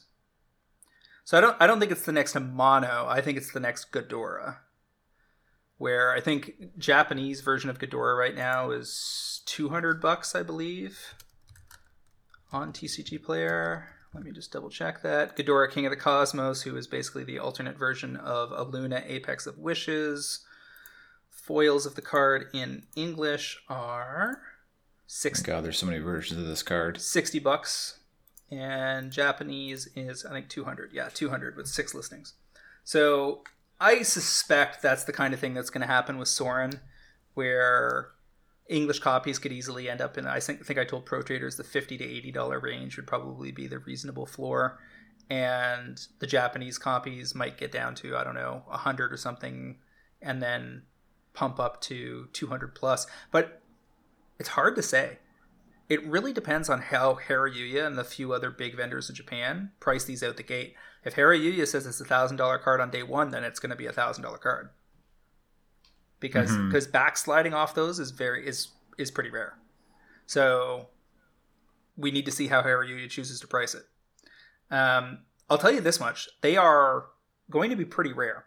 If you go back to something like Phyrexian Vorinclex, you could, out of a collector booster box for Kale Time, pull the pack foil Vorinclex, Monstrous Raider, or you could pull the showcase version, which was him like tearing something apart, or you could pull the Phyrexian language version.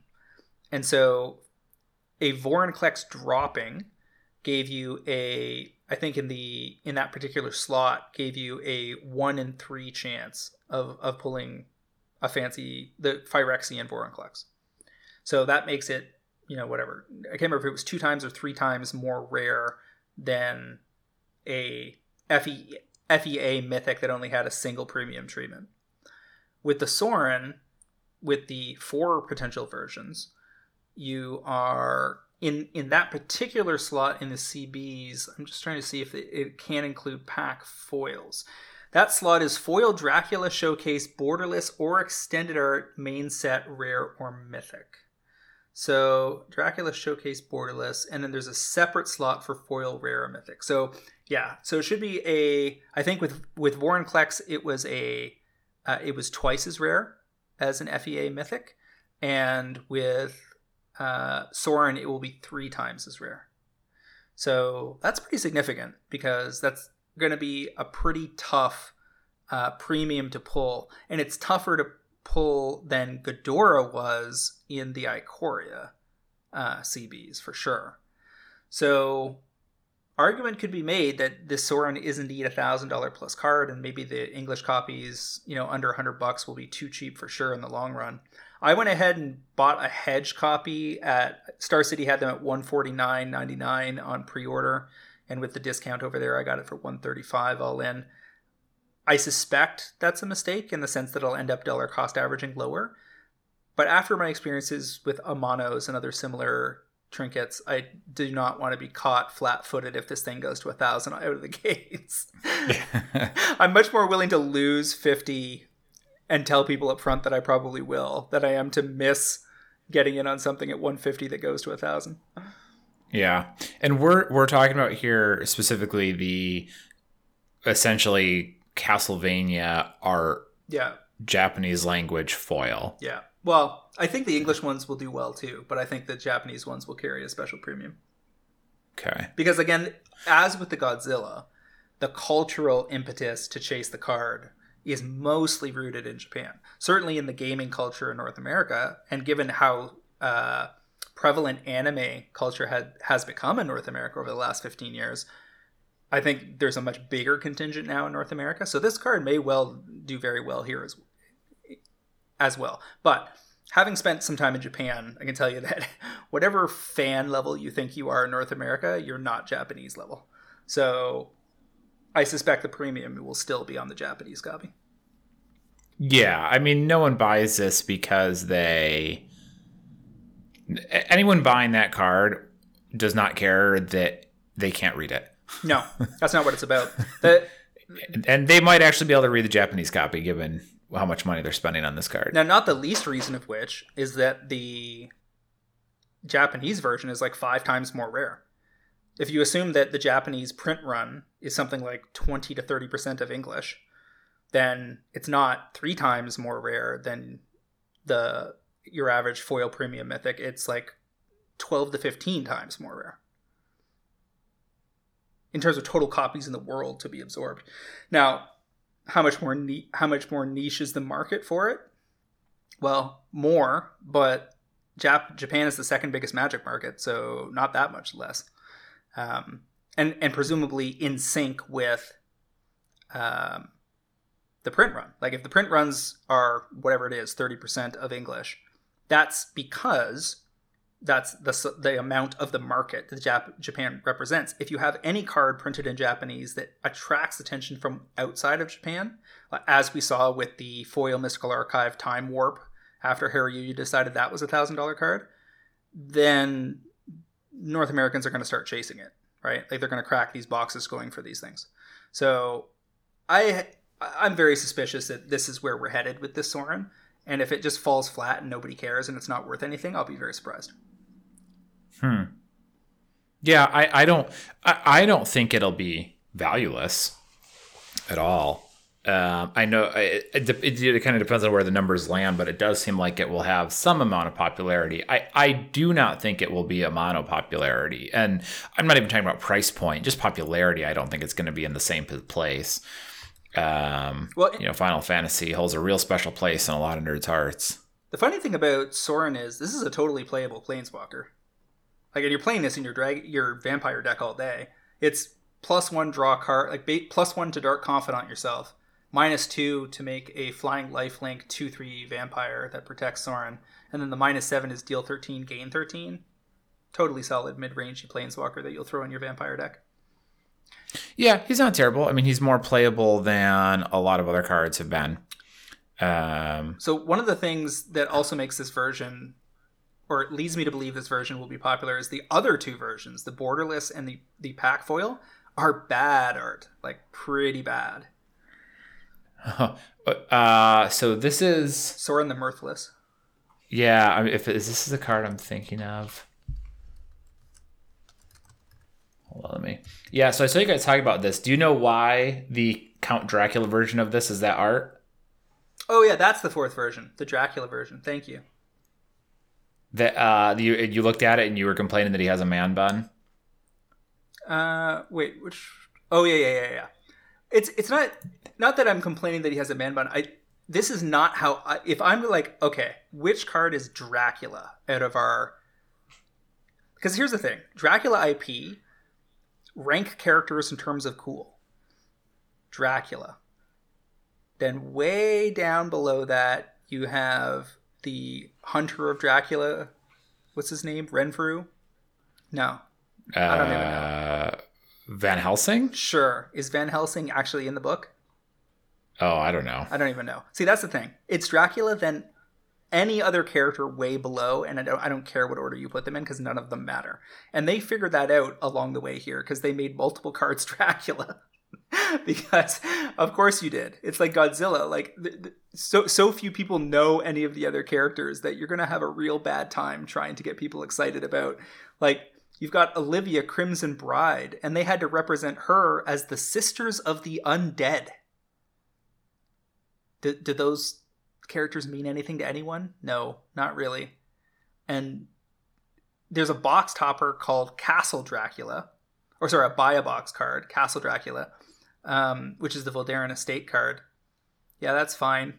But really the only cards anybody's going to be excited to table are going to be the Dracula versions. And the one with that's kind of like a beautiful painting, don't get me wrong, but it's not a scary, weird enough version of Sorin, like of Dracula, to make it worth wanting this version. So you've got Man Bun Dracula or super lame pack foil Sorin, which just looks like a bad like Vampire the Masquerade cosplayer drinking some grape juice out of his crystal goblet.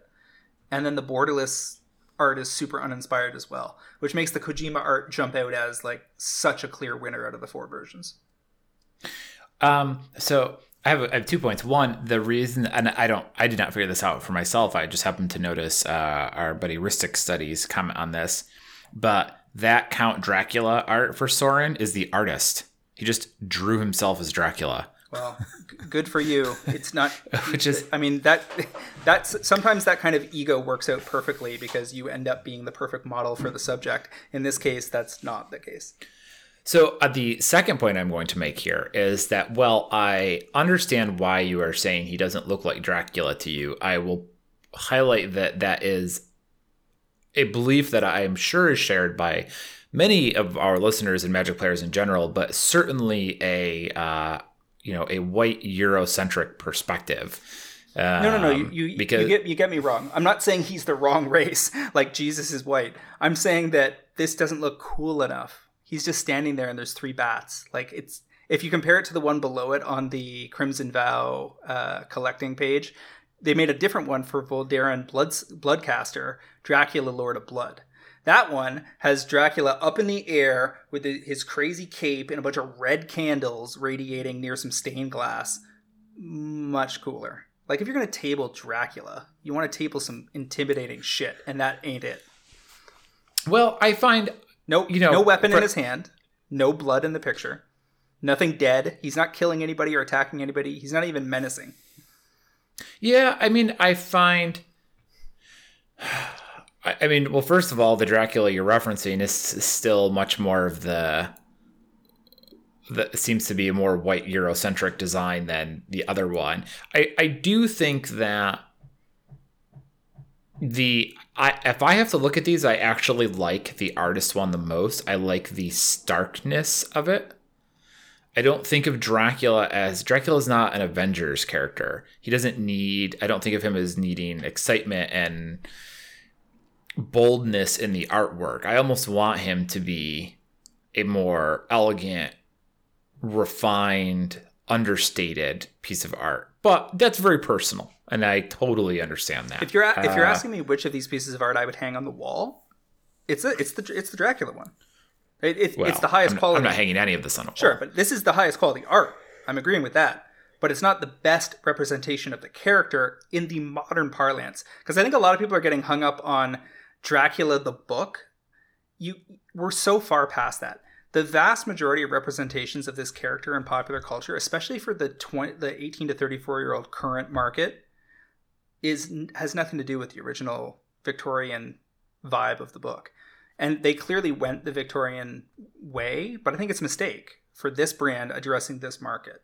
There are certainly people that are going to appreciate that if they feel like they have a connection to their original experience reading the book.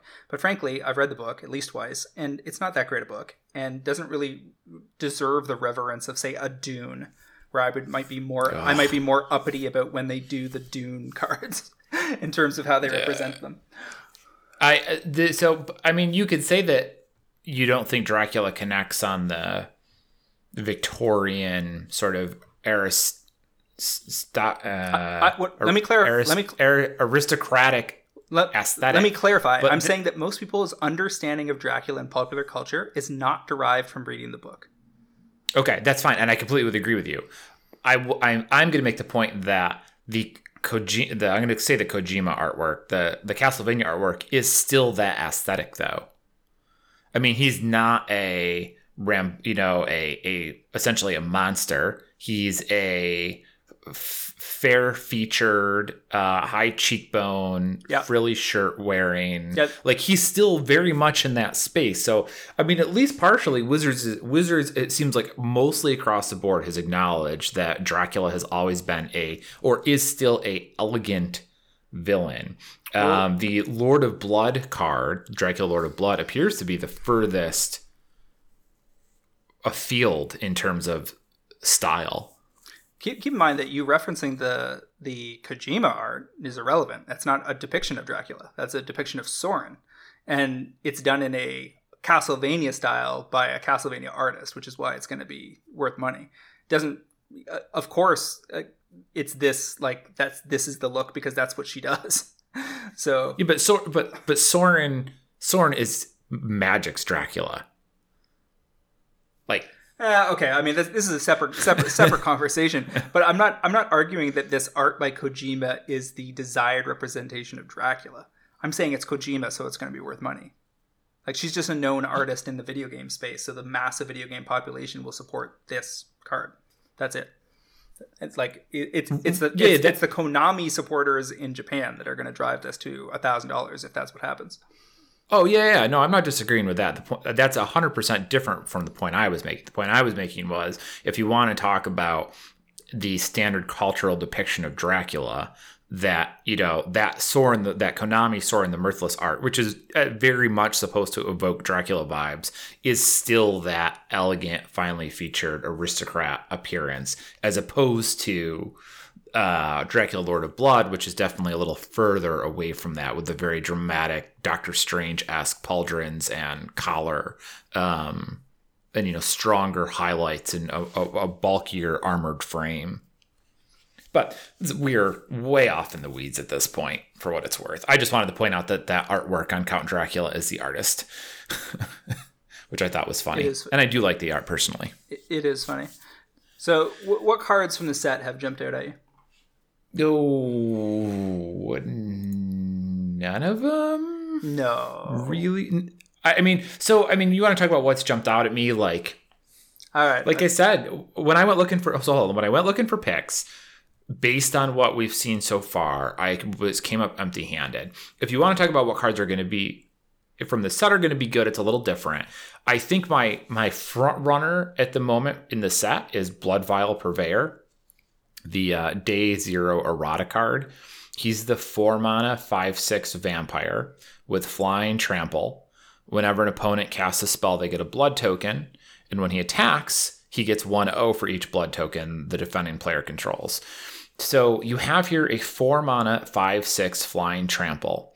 And anyone who played during Return to Ravnica remembers Desecration Demon, which was a 4-mana 6/6 fly non-trample, I believe, right? And you could sacrifice a creature to tap him before your opponent attacked. So your opponent would, keep him at bay by sacrificing their own creatures to tap Desecration Demon, but eventually you'd run out of creatures and he would overrun you. So this card very much reminds me of Desecration Demon, who was a house in that format. He's big, he flies, he deals damage. You can't stop him like you could Desecration Demon. He has 1 less power, but he has trample. The downside of your opponent getting a blood token every time they cast a spell, that's a big part of the card, and I don't have a beat on how important that is, and I'm not willing to listen to anyone who says they have a great feel for this yet. Blood token, when I read Blood token, I didn't think very highly of it.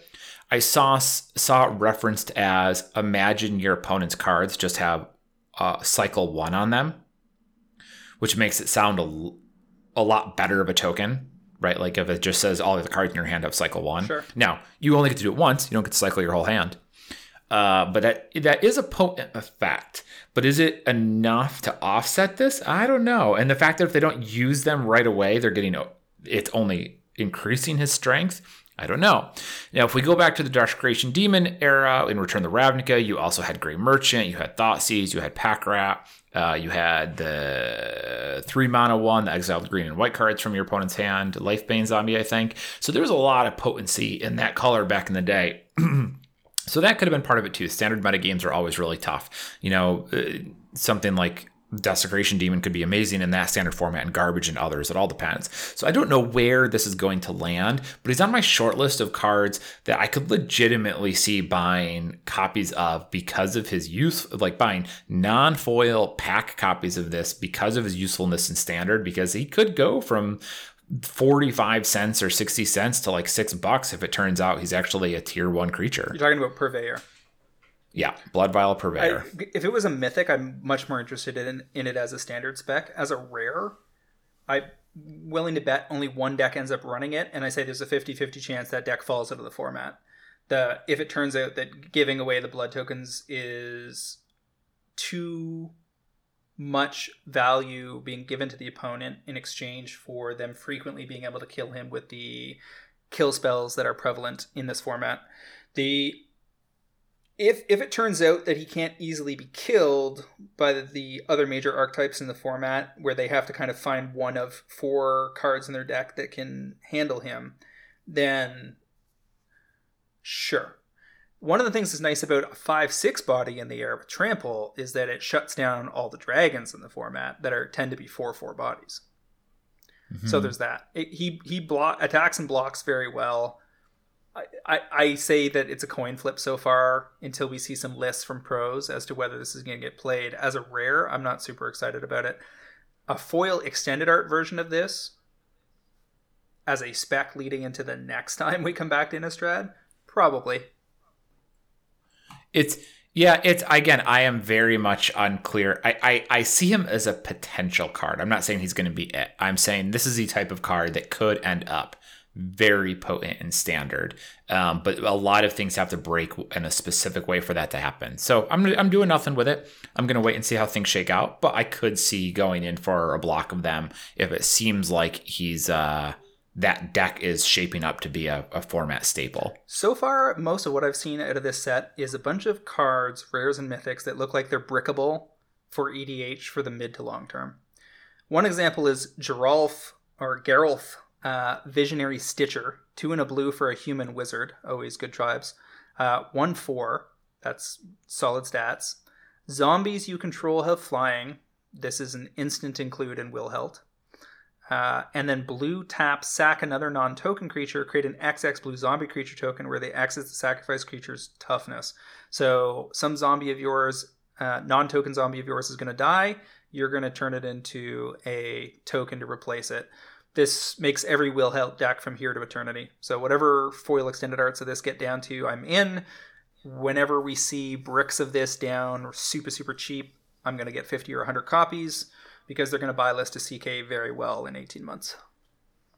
He's a cool card. I like him. And the alternate version of him is particularly nifty looking. I do like those. So I can see Geralf working well, buying bricks of them. I would think, if we're talking about him, the other one that we should mention is Necroduality. Oh yeah, which is certainly a card that's going to be popular. This is the one that doubles your zombies. So it's a 4 mana blue enchantment and a mythic this time. Thought it was interesting. This was mythic, which is whenever a non-token zombie enters the battlefield under your control, you create a token of it. I actually went looking for not infinite combos necessarily, maybe, but combos with this. The best I found was using the guy from AFR, who's a 3 mana legendary zombie that you enter the dungeon when he comes into play. And if you haven't completed the dungeon, you bounce him to your hand. Akarak or something? So you play him, you get another token of him, the token dies, you return him to your hand, and you just went through the dungeon twice. So it's like, oh, that's kind of nifty. I don't think that's enough to make him move in price, though. But Necroduality it will be a very popular card, and almost seems like your best bet's probably going to be just the pack copies, like finding these overseas somewhere and trying to get those for $2 or $3. And buying I think it's exactly the same story as the other card we just looked at. It's going to be foil extended arts for like raw dollar value, and then for percentage based appreciation via buy list, it's going to be the regular copies. And what you're hoping for here is that blue black zombies are utterly irrelevant in standard, and that this shit gets really cheap. Yeah. I mean, there's no chance Necroduality is good in standard, right? There's a whole. Well, I don't know. We haven't seen the whole set yet, and they're certainly pushing zombies pretty hard here. Like Graph Reaver is another one of the ones that looks brickable. 1 and a black for a 3/3 zombie warrior with exploit. Whenever this creature enters the battlefield, you may sack a creature. When Graph Reaver exploits a creature, destroy target planeswalker. Well, that's one of those little utility nuggets that you want in your Wilhelt deck, because a lot of your shit can't do that. Like you're gonna have. What's that? Throne of Eldraine Knight Is that one a zombie? Murderous Rider? Is Murderous Rider a zombie? I think so. Murderous Rider is a zombie knight. Yep, perfect. So you're going to have Murderous Rider and you're going to have Graph Reaver to handle Planeswalkers in your zombie deck, and that seems fine. Wait, Throne of Eldraine... Wait, Throne of Eldraine... Are you talking about Standard? Or Modern? I'm talking about EDH, all these things for bricks. Oh. But you were talking about whether blue-black zombies could possibly be relevant in Standard. Graph Reaver is one of the cards that makes that so, because it's a 3/3 for 2. Yeah, but okay. Destroy so you're absolutely correct. They may make some form of zombies a competitive Standard deck. That deck, I don't think will play Necroduality. Probably correct. So, Graph Reaver definitely on my list. Headless Rider, even 2 and a black for 3/1. Whenever it or another non-token zombie you control dies, create a 2/2 black zombie creature token. There's like 5 or 10 cards printed in the last 3 months that give you extra zombies when shit die. Like from in the janky deck I run, white-black deck I run on Arena, I run Ghoulish Procession, which is anytime a non-token creature dies for the first time each turn, you get a 2/2 zombie. And there's a whole bunch of cards like that along this theme that are all just going to be auto includes in the zombie deck. It's going to be all about like sacking zombies for value, and you get more zombies to continue that going on like that. Even Overcharged Amalgam, 3/3 flash flying exploit zombie horror, 2/2 blue. Whenever exploits a creature, counter target spell, activated ability, or triggered ability, auto include and will held, could be playable in Standard. That's a very strong Standard card. 3/3 flash flying seems pretty solid. Yeah, I mean, I like Overcharge Amalgam more in Standard than I think I do in EDH. I mean, he'll be fine in EDH, but this is basically Mystic Snake, a better Mystic Snake, essentially, which was certainly had its day in the sun. It's been a while, but it's in that realm, and you can make this do some work for you for sure if that ends up panning out. Yeah, I see lots and lots of zombie-related stuff from this fall that's going to make money over time. One of the other things that jumped out at me is that Halana and Elena, partners, is likely to be popular. Culturally, it's going to be popular because this is presumably a lesbian duet. It's a 2/3 first strike reach. At the beginning of combat on your turn, put X +1/+1 counters on another target creature you control, where X is their power. That creature gains haste until end of turn. That's a pretty cool Xenagos analog that you can pretty easily build around. There's just so many ways to make this do work for you. So I think this card is terrible. Like mechanically, it is unfortunate, and but I don't, because it's this card's power, which is usually going to be like 2 or 3. Well, yeah, but that's the whole thing. You build this deck with Bone Splitters and shit, so it's always making things big. Yeah, but you have to do a lot of work, and for this to not do that much is my problem with it from a functional perspective. Yeah, but you put it on a bunch of other things that also trigger off their power, where they draw cards based on power. You play all the green things that when something 4 or greater power is in play, you get benefits. This deck is real. It's just, I don't know if I'm like, it's not really the kind of style of deck I would build, but I can see lots of people building it. And I suspect it's not going to be the top commander out of the set, but I bet you it's in the top 3. I would put this in the bottom 3. I don't know about bottom 3. There's a lot of legendary creatures in here, but I don't think this is going to see any play at all. Oh, it'll be nowhere near top 3. Well, we'll check back in on that in 8 weeks or so. Yeah. Olivia Crimson Bride is, of course, the centerpiece of the narrative here. And Olivia is a 3/4 flying haste for 4 black-red. Whenever Olivia Crimson Bride attacks, return target creature card from your graveyard to the battlefield tapped and attacking. It gains when you don't control a legendary vampire. Exile this creature. I suspect that Olivia is fairly similar to Kalia, and I don't think I would build my vampire deck around Olivia, but you certainly could. You can also just put her in your Kalia deck. You can put her in your Edgar Markov deck in the 99. It's a mythic. It's a major character. She's in a wedding dress looking magnificent. This card is going to make money over time. This has gives me legendary dinosaurs out of Ixalan vibes. Like, give this 18 months and they're just, whatever they get down to from not getting played in standard, they're 18 months or 2 years later, they're going to be double or triple that.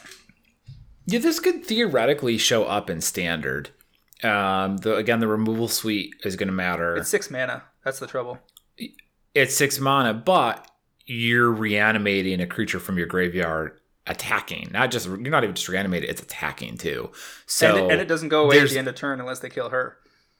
Yeah, so and you can play another legendary vampire, but whatever. Those are semi-corner cases. Like you're the concern is, can I get this down faster than turn 6? How much work did I have to do to put something in my graveyard? What did I put in my graveyard? And how likely is Olivia to die before I pull this off? And those are all valid questions, but you could get some potentially real nasty creatures into play with her maybe on turn 4 or 5, depending on what the enablers look like. And if they don't have an answer right away, that could be game over. So again, this is not I think she's going to be a home run in standard. It's an observation that I can see how you could build that deck, and we might see that come together. It will depend on several moving pieces. In a similar vein, you have like Dollhouse of Horrors, which is a 5-mana artifact. You exile, and this is kind of like Godpharaoh's Gift, but it's a 5-mana artifact, and then you pay 1, so you're probably just paying 6 right all up front. But you exile a creature from your graveyard, and you get a token of that card. But it's a 0/0 artifact with a 1/1 counter on it. So, I mean, whatever you exile is coming in as a 1/1 artifact. But you can Dollhouse of Horrors, activate it, exile the Olivia in your graveyard, which comes in as a 1/1, which now attacks and brings back the other creature that's in your graveyard who is not a 1/1. It is its full power. So, that gives you some more ways to kind of set that up. Again, it kind of asks the question of what is in your graveyard. Is that Dollhouse mythic or rare? Rare. Yeah, at mythic it would have been pretty interesting because it's one of those open-ended synergy cards that can fit into so many different decks. Yeah, it seems like there's a pretty good chance that's going to make... people are absolutely going to try and make that work in standard. Will it? I don't know, but they're certainly going to make the effort. Speaking of big fat things to put in their graveyard, there's Cultivator Colossus, which is the 7-mana XX trample. PT is number of lands you control. And when he enters the battlefield, you can put a land from your hand onto the battlefield tapped. And then if you do, you draw a card and repeat it. So so he's 7 mana though. So if you cast him for 7 mana with 7 lands in play and somehow still have lands in your hand, you might be able to put 2 or 3 lands into play when you put him down. But that seems unlikely. I actually don't think this card is very good. I've seen Jason play Lands Matters, landfall-based decks in EDH that would run this because he ends up with a grip of lands in hand from deliberately dedicating slots to generating those land draws. I'm medium on this card. I'm much more excited in terms of green mythics about Cemetery Prowler. Well, hold on. Let me just make a real quick comment as far as Cultivator Colossus goes. Is if this is going to be useful in EDH, it's probably going to be alongside Abundance, right? Which is those kind of effects, yeah, which essentially lets you replace when you draw, you can choose to draw a land essentially, which means you can then do. I think every land in your deck you can put into play with the 2 of those. So Abundance is a curious card to keep an eye on. Although I think the only foil... Oh, yeah, the only foil is 10th edition. Those appear to be $65. I don't know if that's a recent price or not, but probably going to be there regardless. Okay, what green mythic were you going to mention? Cemetery Prowler has the most angles. 1 double green, 3/4 wolf. So it's relevant for Tovolar. It's relevant for the werewolf decks in standard. It's a vigilance 3/4 for 3. That's a relevant body. When it enters the battlefield or attacks, you exile a card from a graveyard, so it's got built-in graveyard hate, and then spells you cast cost 1 less to cast for each card type they share with cards exiled with Cemetery Prowler. If you put this into play and it gets to swing once, You have either removed 2 creature cards and made all your creatures 2 less, or you've removed 1 creature and 1 instant to make both 1 less. This is a very solid card. Yeah. Oh, yeah. Obviously pushed quite hard with the intention of being a standard staple. Well, and I think it's an EDH staple because this reduces casting costs in decks that care. Like in Tovolar, it's an automatic, and he's one of the top 5 commanders right now, and it's a mythic. So and then it just has broad applications in green decks and commander period. Because if you're whatever you're trying to do with that deck, this can help you do it. It's basically a 3/4 mana rock. Yeah, I have mixed feelings. See, that's the problem. I have mixed feelings with this in Modern. I mean, I can look over Cloud Key. Not Modern, EDH. Or EDH. I don't know if I love this in EDH, right? Because I can look over Cloud Key, which is a 3-mana artifact from Future Sight that you choose. It's a 3-mana artifact. You choose a card type, and it's 1 less. I mean, obviously, this comparison is going to be drawn to, what the hell is his name? To Cemetery Prowler. Cemetery Prowler. But in EDH, I mean, he's a 3/4 vigilance. Like that, none of that really matters in EDH game for the most part. So strongly disagree. You play Cloud. Okay. You play Cloud Key, and then all the whatever. Let's say you called creature. On all subsequent turns, everything's discounted by 1. Cool, good for you. Yeah. But this, for the same mana cost, is giving you a 3/4 vigilance that almost always a 3/4 can get in on somebody. On turn 3, but after that, on any turn, because people swing and they leave themselves open, or they get their thing that they thought they were going to block with gets killed by the other guy who was attacking into them. I can't remember a game I played recently where I didn't have a valid attack if I wanted to make it, and especially since this guy is vigilance based, you can run them into something where they're going to bounce off each other, something else where the power is lower than the toughness that wouldn't kill them. And you just got to you want to get that attack trigger off. And the thing with him is, even if he died on his first attack, I guess you need to keep him in play. So that's not true. I was going to say that you have the ability, but it's not some emblem that you grant. You have to keep him in play. But he's just not threatening enough that anybody's going to kill him until it looks like you're comboing off. So I don't think no one's going to target him for the most part unless you somehow get him to like 6. But he will die in board wipes. Oh yeah, but that's true. Which Cloud Key. Well, but I mean, if I'm comparing him to something like Cloud Key is only going to die when somebody wipes all the artifacts, which I think it's probably fair to say less common than just Wraths, which will hit creatures. So like essentially, Cemetery Prowler is going to get caught up more incidentally than Cloud Key will. This may be a nature of different types of EDH games we played, but when I was playing regularly, you could rarely attack with a creature like this because whoever you were attacking probably had some sort of rattle that you were attacking into, whether it was a bigger creature or something with death touch or anything like that. It was like, maybe if you got him down on turn 3, you could probably start getting in. But, if you played him on turn 6 or 7, you were almost always staring down something unpleasant that was going to result in his death. So you just end up sitting on him. That would have been what I would have encountered. But again, that could just be the types of different games we play. So it's not right or wrong. It's also small sample size in both cases. Like there's EDH games are infinite opportunities, and anything can be true at any given time. It's cute to give him indestructible or make him unblockable. But if I'm thinking about this from a spec perspective, here's what I'm looking to happen. It ends up being cheap on Star City or something on pre-order. They put it up at $5. Then it ends up as a 4 of in a standard deck. And it's seeing modest EDH play. And it ends up being a $15 mythic for a while. Yeah. I think that sounds about right. Is your hope is that he doesn't land... He drops to $3 or $4. You snag some copies, and then people put together a deck in standard that doesn't exist today, so that he becomes useful. Well, the thing is, in current standard, he might just snap right in as a 4 of in the wolf deck. So, like, there's already a werewolf deck. So, and he's a wolf, and the werewolves care about wolves in some cases.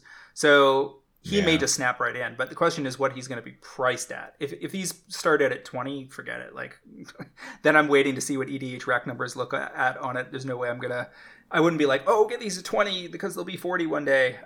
I'll let the market lead me on that. He looks like he's 20 now. I mean, obviously it's super early, but that's where he is today. I'll tell you what I do like. I do like Henrika Domnathi for the long term. She should get nice and low. Her Dracula art is some of the best available, and far better than the pack art.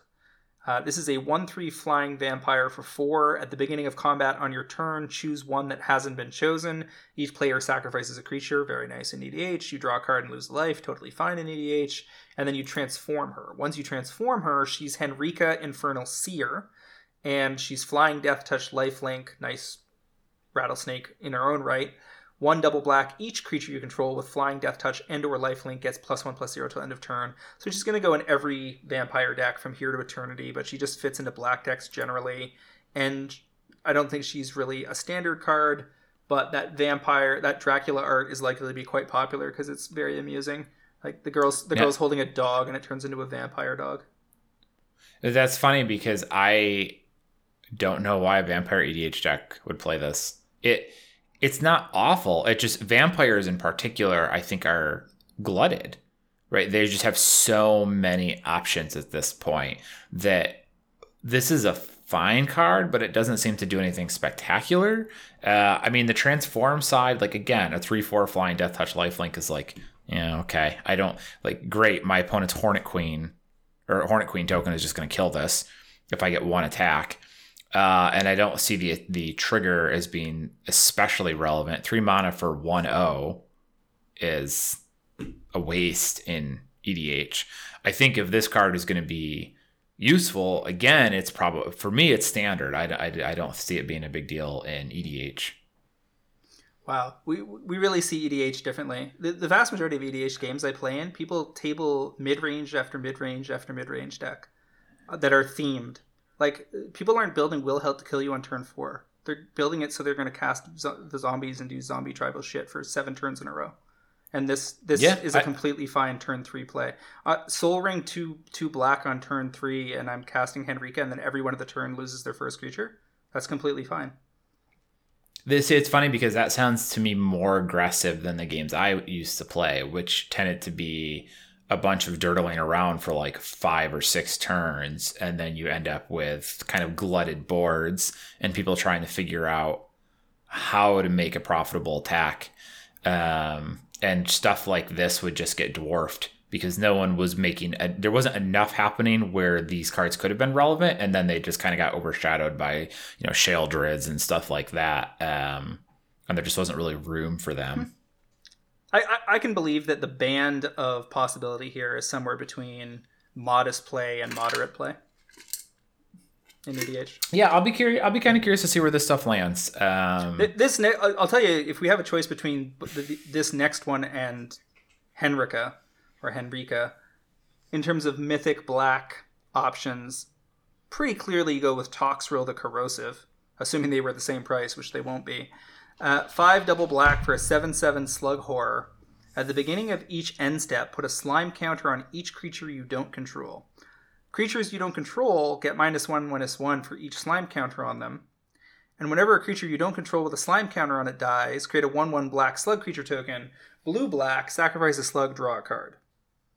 That's got like Massacre Worm vibes going on. Yeah, so I just, one last point before we leave Henrika entirely, but it's going to be funny in like 2 months when Henrika's in like 4,000 decks, and you're like, see, this is really popular, and I'm going to be like, 4,000 isn't that popular, and we're going to look at it the same number and have different opinions about what it means. But if that was the case, you'd be wrong, because 4,000 after 3 months is excellent. That's like tip top. If you look at any of the sets from the year that are 3 to 4 months old, that's as high as it can be. The point I was making is that the number will appear and we will read it differently. Here's the thing. There's no way it gets played anywhere but EDH. And people only need 1 copy. So the only Henrikas I'm likely to go after are going to be those foil borderless Dracula ones if they get real cheap and they seem to be hollowing out. Okay, so I don't mean to hammer this too much, but this seems like a legitimate standard card.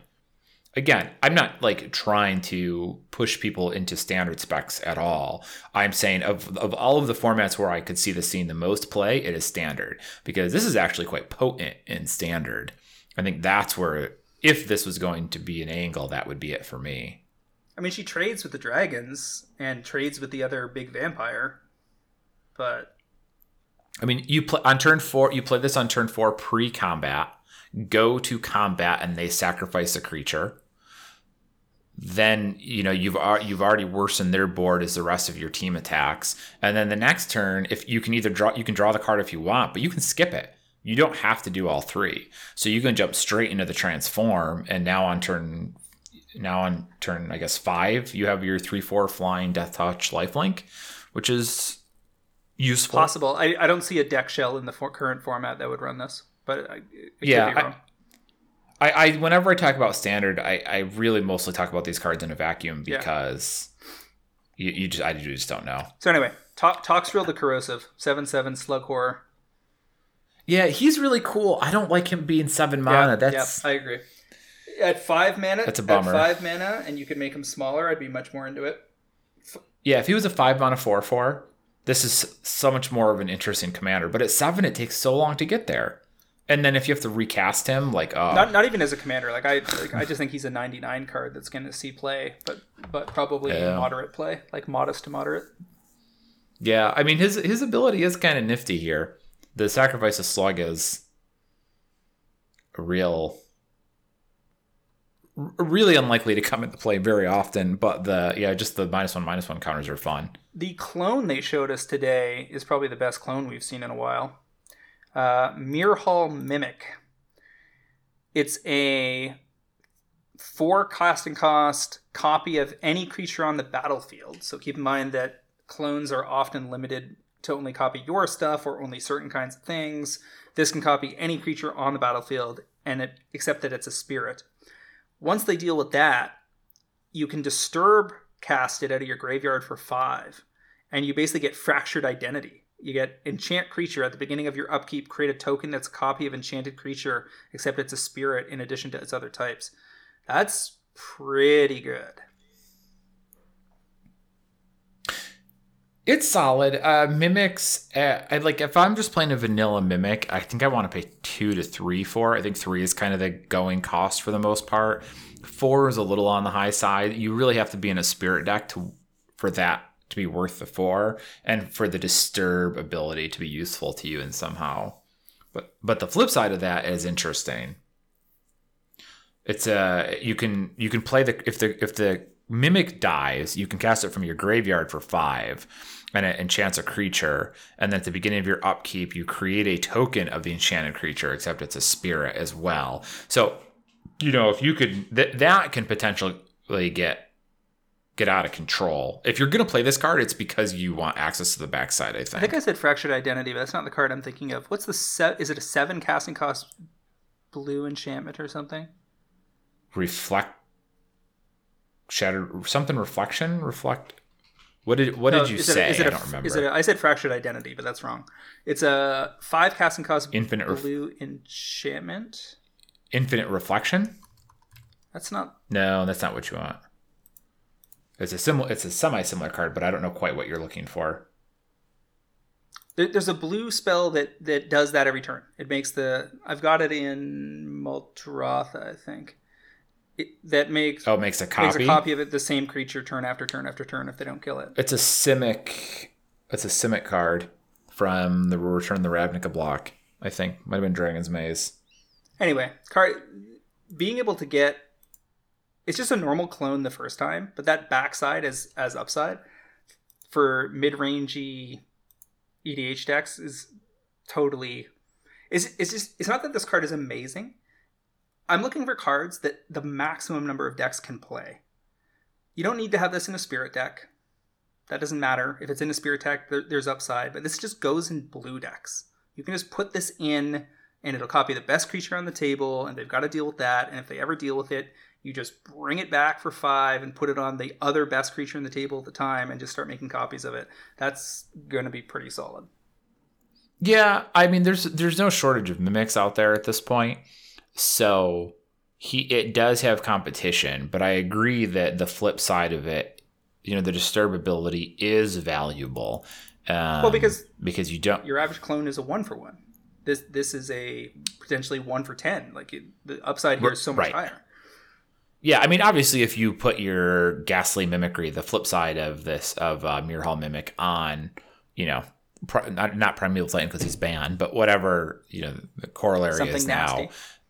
Yeah, that damn creature's getting shot real fast. Like if anyone has the ability to answer it, they're doing it right away. So it's one of these cards where you kind of have to I have to pick a creature. Yeah, but it's good, but people won't kill right away. True, that political angle that definitely exists. But keep in mind, whatever you're copying, if they could deal with it, they already would have. Like if your argument is they've got a point removal spell and they're holding it for you to bring that out of the graveyard, they would have used it on the thing you're going to target. So not really. Sometimes it's like, okay, you played your Eternal Witness, that's fine, you got the value out of it, but now Travis is getting an Eternal Witness every turn for free. That's too much. One of the other cards that I caught was Curse of Hospitality. Yeah, I like that one. This is a 3-mana red curse. The enchanted player has whenever creatures attack them, they get trample. So every creature that attacks your opponent gets trample, and whenever a creature deals combat damage to that player, they exile the top card of their library, and it's whenever a creature does combat damage to so the player getting hit has to exile the top card of your library, and then the person who attacked gets to play that card. So for 3 mana, you curse your opponent, everyone who attacks them gets trample, and the victim has to exile cards from the top of their library when they take damage, and everyone else gets to cast them. Or rather, that turn, the person with the creatures. This is kind of a very difficult card to explain succinctly you're in this fashion. You're cursing fashion. them so that whenever they get hit, the other people get to cast spells. Yeah, off the top.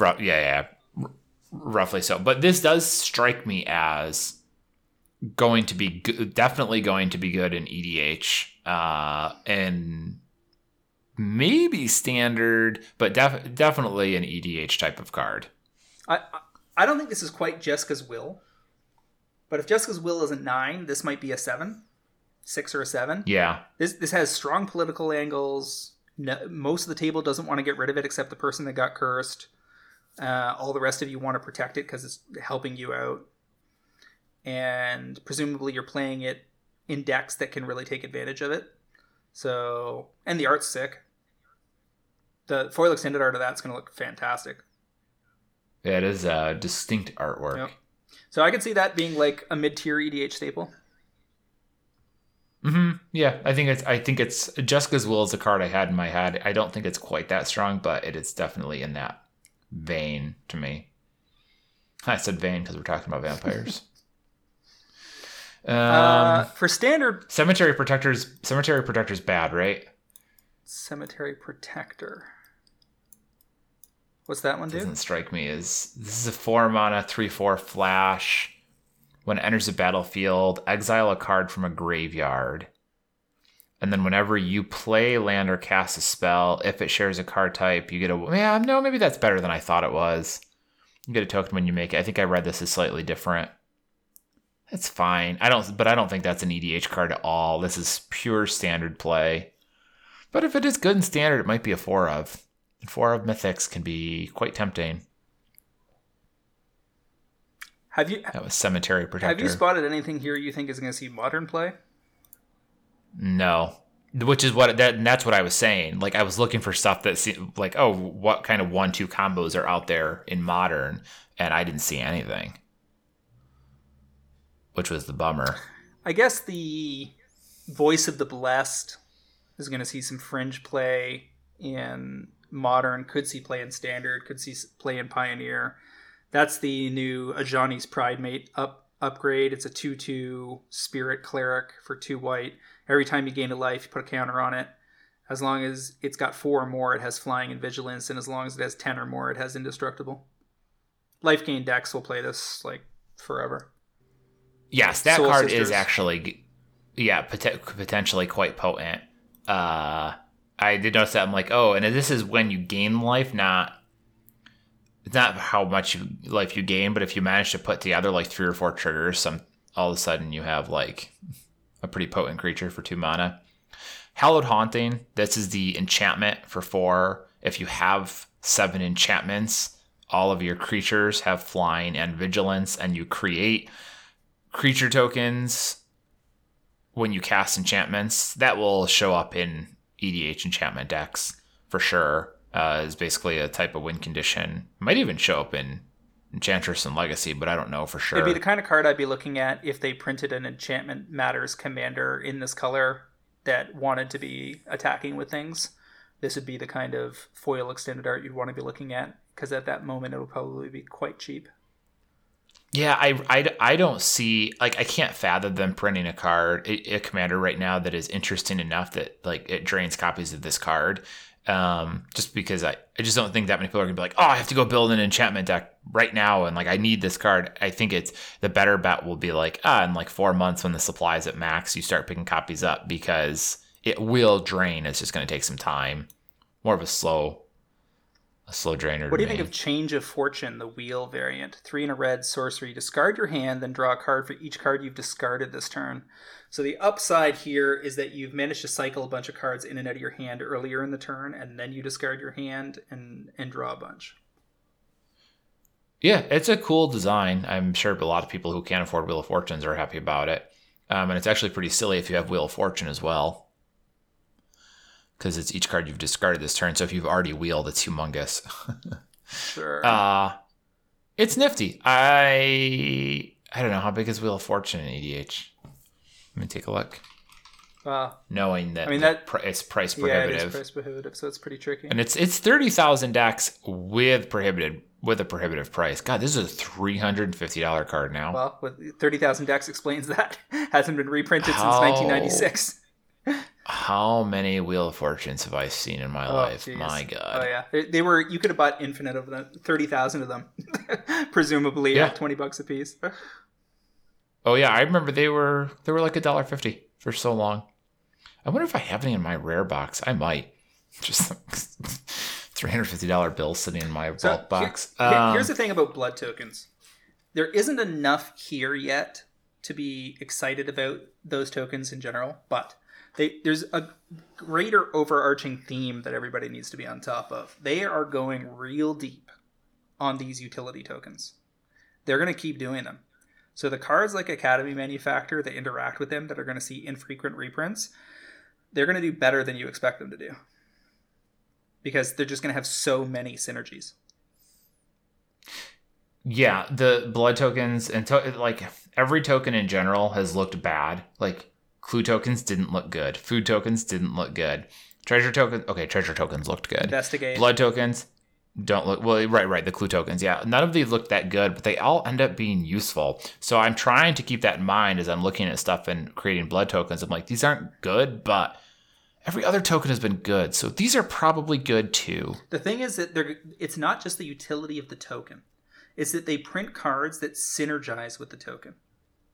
So they print cards that make extra tokens, your Goldspan Dragons, your Magdas, your Ragavans, your whatevers, that make Wave Sifters, etc. And then they print cards that make use of the tokens. So for instance, in my Grinder Arena deck, I run the cat combo with, which is the thing that sacks the cat, and the cat, you sack the food and the cat comes back. I almost never sack the food token for life. It has nothing to do with what the utility of the token is on its face value. It's about the fact that the token lets me block with the cat, sack, bring the cat back, drain them for 1, do it again and again and again and again. So it's those cards that let you make use of the tokens and multiply the tokens that you want to keep your eyes on, because they're the ones that have broad applications across multiple of the tokens only get better.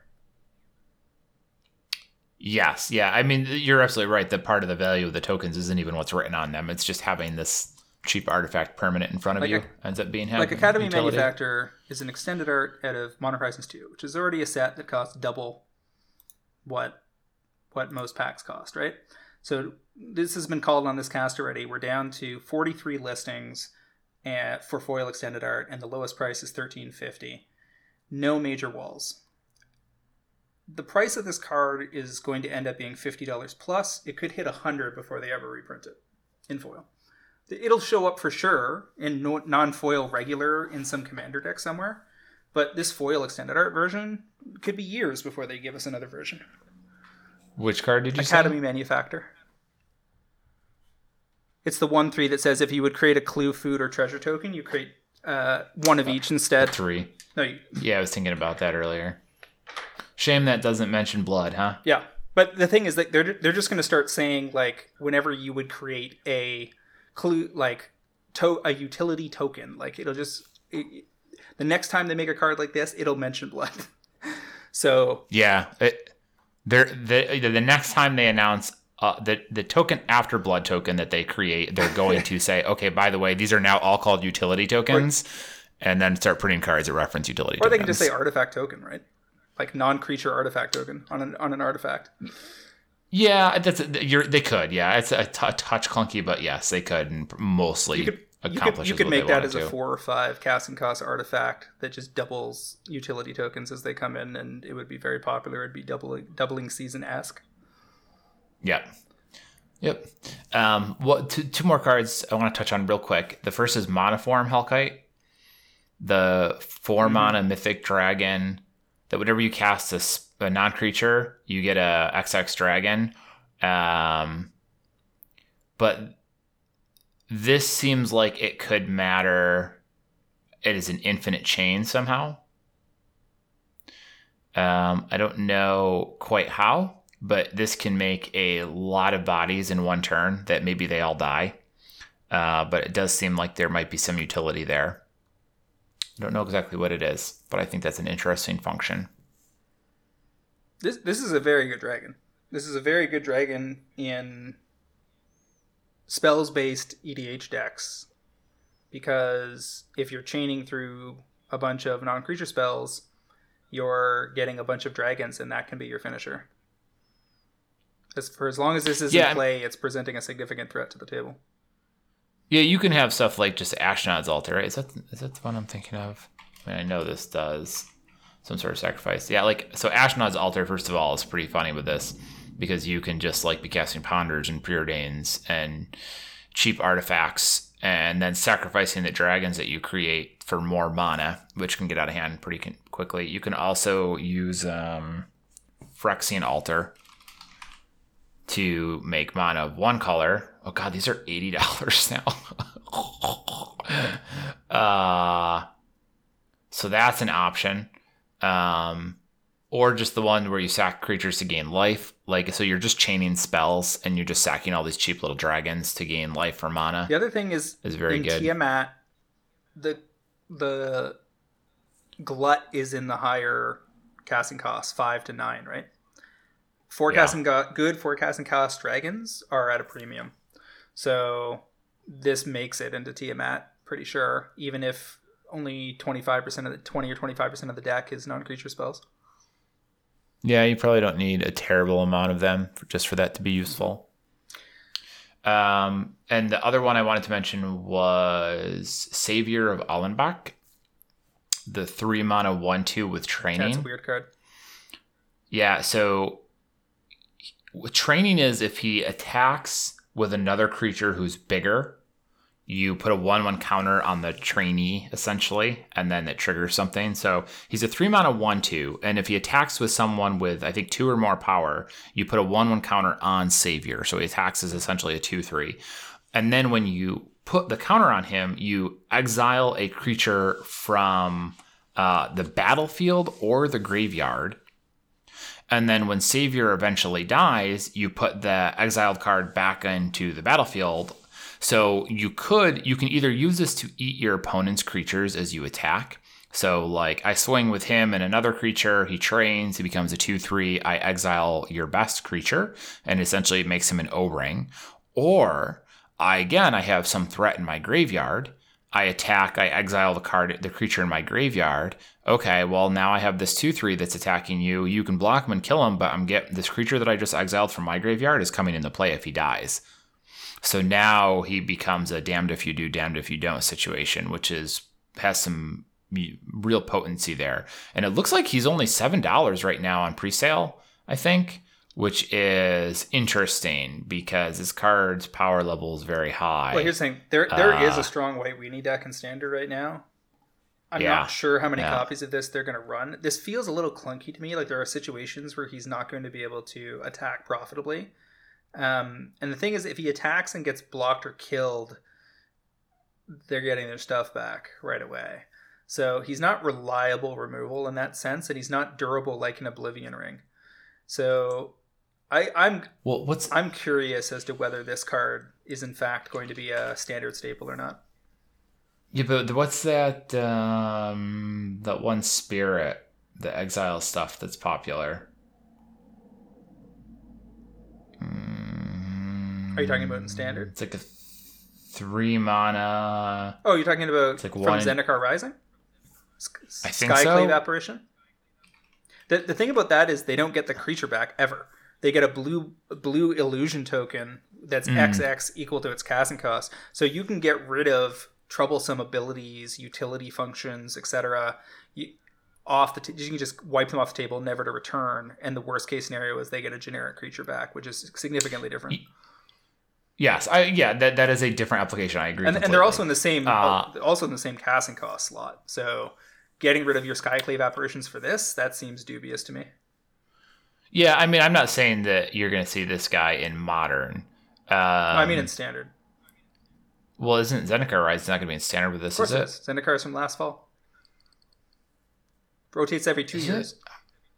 I cannot keep track of when these sets come out. I actually have no idea. COVID has stretched time. There's no doubt about that. Between the set release, the frequency of the set releases, and COVID, and the fact that like I'm not actively part of Standard anymore either, just makes this impossible for me to know. But yes, it is in Standard together with this. Oh, okay. Well, you're right. I mean, Skyclave is better at removing your opponent's creatures in that regard. The other thing is like because of that, but it doesn't have the other angle of getting to just be a reanimator. So one of the things that people were saying about it that might get it there is that Luminarch Aspirant, I believe it's called, that is Zendikar Rising, is the one that gives a +1/+1 counter to a creature of your choice at the start of combat, and so that gives you some flexibility in setting up a beneficial attack, making sure it's got something to train under. Mm-hmm. So there's that. Mm-hmm. That is true. Because the Luminarch can put a counter on itself and then attack with the Savior, and just that combo alone will always allow the Savior to train. The white decks also tend to run some 3-drop flyers that can help in this regard. Elite Spellbinder and Redain, God of the Worthy. And then, it's Luminarch Aspirant that gives the +1/+1 counters. So there's some potential here. But Skyclave Apparition is the 14th most played card in the format right now, and they tend to run almost the full 4 copies. Okay. You definitely have some utility. I'm almost inclined to say the White Weenie angle might end up working, but I am interested. I almost think might be more appealing in the Haunted House or Haunted Dollhouse build. Which is the other reanimator card that creates like the token. So you definitely want to be filling up your graveyard, and am I using the house to get them back, or maybe I can also be attacking with these creatures, but if you kill the Savior, I'm getting him back anyways. And it seems like there's definitely some options here for how to make that deck work. I like Dollhouse as an EDH card. I'm not convinced it's fast enough for the current Standard, which is pretty aggressive. I got one last card to cover. Patchwork Crawler. It's just a cute card for EDH. I don't know how long it's going to take for this to be worth any money, but 1 and a blue for a 1/2 zombie horror. So you can put it in your zombie deck and then just do cute combo-y stuff. 2 and a blue, exile target creature card from your graveyard and put a counter on it. And it has all activated abilities of all creature cards exiled with it. It can only be from your graveyard, which seriously limits its shenanigans. If that had said any graveyard, this card would be much more interesting for EDH. However, you can still do really gross stuff like with this. You can put stuff in your yard in a reanimator style strategy that's not zombie based, but it's reanimator based, where the whole purpose is to get big stupid stuff in your yard and then do things with it. And you can turn this into all sorts of nonsense that ends the game on the spot by just combining two creatures. So this card reads amusingly, but here's my problem with it. Necrotic Ooze exists and has never managed to be relevant, and is just basically a completely better version of this card. Yep. So the price on that is finally like 6 and 13 for non-foils and foils, but this card is from Scars of Mirrodin and hasn't gotten a reprint since. So and it's only in it took a while to get there. And it's only in 4,000 EDH decks total over that 10-15 year period. Yeah, so it's not that I don't dislike the Patrick Crawler. It's just like, man, it's really hard for me to think this is going to matter when essentially a better version exists. I don't think Crawler's a spec. I just think there are infinite combos galore with this card. You just have to fool around with it. The thing is, it's not a commander, so you can't build your deck around it. You have to have a deck that this slots into that's already doing those shenanigans, and as a result, it's a little too narrow for spec potential. Yeah, you'd probably put it in a lot of the places you'd put Necrotic Ooze, at least. All right. So, my last comment here is I was thinking about this yesterday, and I'm inclined to say that Cleave might be the worst mechanic in modern Border Magic. Like, I could look at all of these, you could look at other mechanics that have been, like, quote unquote mistakes. And you can talk about like Phyrexian Mana, which is way too powerful, but at least it wasn't inherently too good. It was just they printed it on cards they shouldn't have. And you can look at stuff like Storm or what have you. And there's lots of mechanics that don't do anything that interesting, and there's lots of mechanics that are just inoffensive twists on Kicker. Like they're just fine. They exist, they get played, and everyone forgets about them, and that's fine. And there's some mechanics that are too powerful, but aren't necessarily awful. They're just, they just didn't tune them correctly. But my God, Cleave is like the worst possible intersection of really clunky and difficult to parse and not interesting. Yep. That's doing so much work to just be Kicker. And I don't care that you're trying to be like, you're just a revision of Kicker, because that happens a lot, but like it's a really obnoxious way to get there. Here's the thing. They need to get off the wavelength that having new mechanics all the time even matters to players. Yeah. No, yeah. Honestly, no one gives a shit. You don't judge a set by how many new mechanics it has. If they have a brilliant new mechanic that adds a dimension to the game, Planeswalker, or the first time they did Kicker, then you can just make that evergreen and run with it and use it when it's appropriate, and you're good. And then if you have a breakthrough that is a solid variation on the theme, like I would argue Disturb. Disturb has turned out really, really well. It's a great limited mechanic because it's flashback where they can do, you get a totally different thing. And so it allowed them to do a bunch of interesting Kicker style things where you get to step away from the primary problem of Kicker, which is that you're just doing more of the same thing on that card. Whereas with Disturb, you can have the front side be a flying creature, and on the back side, it's a pacifism. Like you get to do, and adding that utility creates more in-game choice, like game state choices inside a limited game. That all worked out well, and that's what makes Cleave especially egregious. Is it's in the same set with Disturb. You don't even need another flashback or Kicker style mechanic here. You've already given us one. We don't need one where it's you get this minor effect, and if you pay more, then you get a major effect. If you wanted to do that, you could have just given us Kicker, and none of these cards would be any different. Like, Kicker's an established mechanic. You can just make it evergreen and put it in this set, and no one would have been like, oh, that really fucking sucks. They used Kicker again, and that makes this set worse. No, Cleave makes it worse, because we've all got to learn how to read the cards completely differently. I can. No matter how many times I try, I can't read these Cleave cards correctly.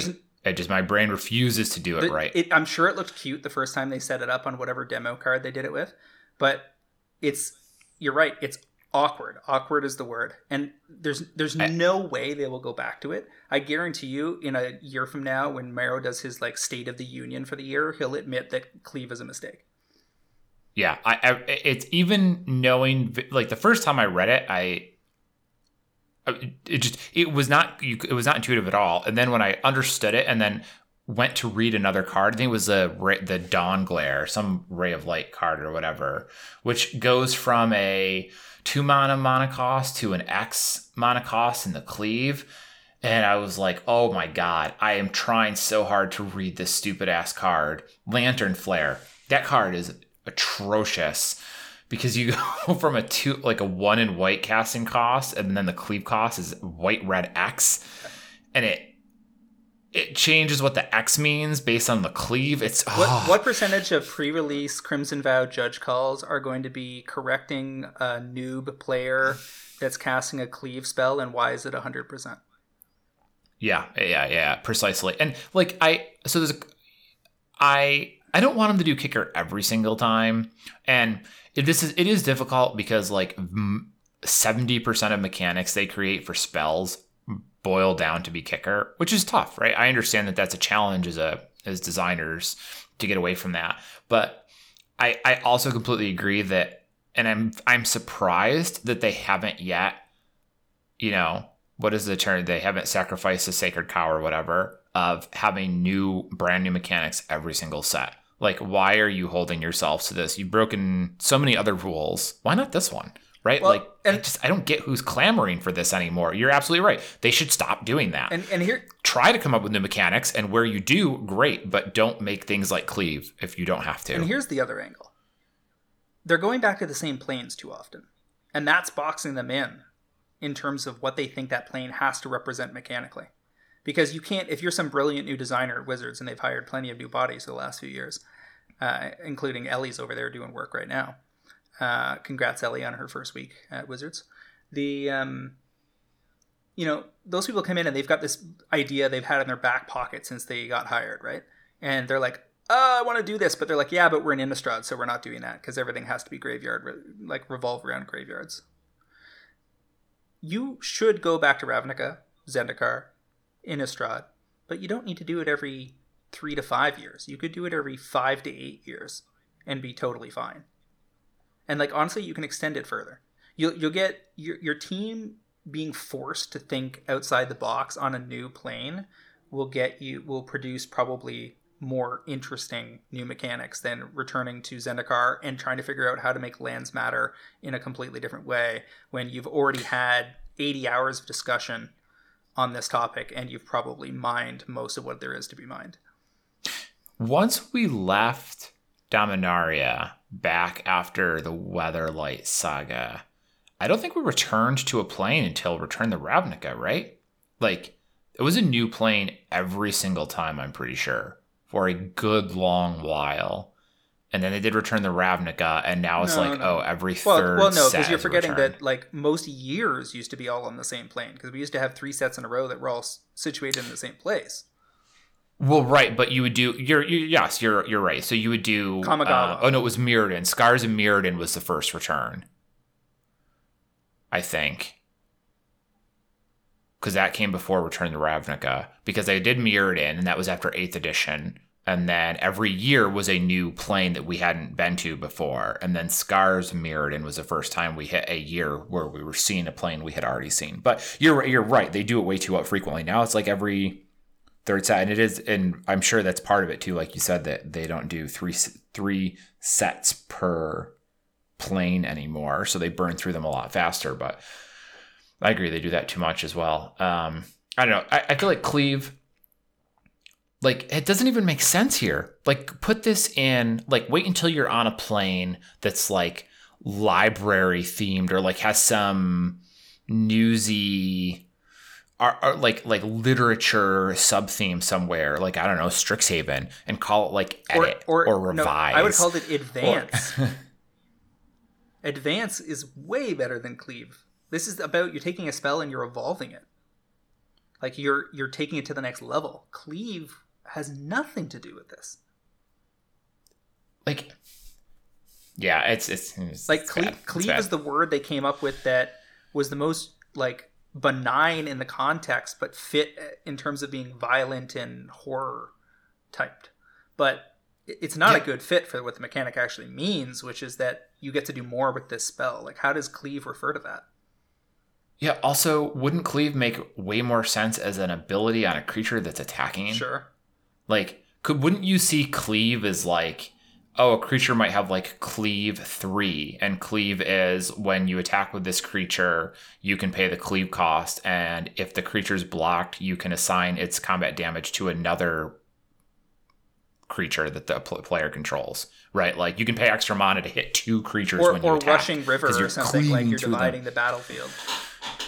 Yeah, like it's just bad every which way. I mean, I don't think it's really, we don't need to belabor the point because I think everybody's on the same page on this. Not one person would defend this whole thing. No, I have my soapbox. I'm going to use it. Fair enough. All right, so bottom line, this looks very much like Crimson Vow, looks a lot like Midnight Hunt. This is just one big set split in 2. Yeah. And I don't see much in the way of modern staples here, especially in the wake of MH2. It's so hard for one of these standard cards to break through to the modern level. I don't see anything here that looks like it's going to be a consistent player in that format. I see plenty of good mid-rangey EDH cards so far, and next week we should have most of the rest of this, and we'll see if anything. I haven't seen a Great Henge yet. I'll put it that way. I don't see a banner mythic at the 8, 9, 10 level for EDH that looks like a must play that will be widely played in a ton of decks. Yeah. The closest thing I see is Cemetery Prowler, and as we've established, it's at best a mid-tier staple. Yeah. Did you see Dune? Yes. Did you like it? Yeah. Did you read it? Yeah, but it's been a while. Okay, so me too. It has also been a while for me too, but I really liked it, and I thought the movie was phenomenal. Yeah. But I spent the whole time wondering how anyone who hadn't read the book could like it. See, so it's like, I'm getting a kick out of this, but I can't imagine liking this if you hadn't read I've it. seen plenty of comments like that, and I have to wonder how much that you lay at the feet of the type of media that the people that say that consume. If you are the kind of person who is fucking around on your phone or playing video games while you're watching things all the time, then I just think that classical movie making is getting harder and harder for you to connect with because you have trained your brain to not be able to fucking focus for 5 minutes. But I don't think Dune is impenetrable. I think that Villeneuve demanding that he be able to spread it out over 2 films allowed him to take his time and set up the narrative better than the David Lynch version from the 80s. And I'm not comparing it to the David Lynch version whatsoever. Provide better explanation as to what's going on. Like, I think the story, like, Ellie doesn't know the story and she followed along just fine. Like, there's a space empire. There's a planet that has a resource everybody needs. There was one house in control of it. The emperor was scared of another house, so he gave them control of the planet. And then they set a trap for them. And then there's these witches who think that there's a messiah coming. And it turns out to be the Duke's son. And then there's a big battle and the kid escapes. Like, I don't think that's a complicated topic. However, I do think it's funny that if you understand the full timeline of Dune, then what happens in these first 2 movies, which basically constitute the first book or so, is such a tiny piece of the iceberg of the absolute psychotic, like the psychedelic madness that ensues later, that I just think it's funny because like it's one of these properties where if they never, and if he doesn't cough up the second movie, or even if he doesn't go further than that, then anyone watching still has no idea, doesn't really have a context. They don't understand, why does it even matter that this Messiah is going to exist? Why does the universe need this person? What is the long-term goal here? Yeah, they didn't touch on that at all in this movie, which, I mean, it's fine, I guess. But yeah, like, you completely misunderstand why he's important. I also don't think there's any chance in hell they'll do the following books. Like, they just go off the rails so quickly. And I really enjoyed them. I think I read 6 of them. They were great, but man, did they get out there. See, I think that this series makes way more sense as an HBO series than it does as movies, because to keep the momentum on getting approval on the movies is going to be tough. Because it's more intellectual, and if people go see sci-fi, they expect it to be action. Like, everybody thinks everything is going to be Fast and the Furious 7. So they get upset when people haven't shot each other in 5 minutes.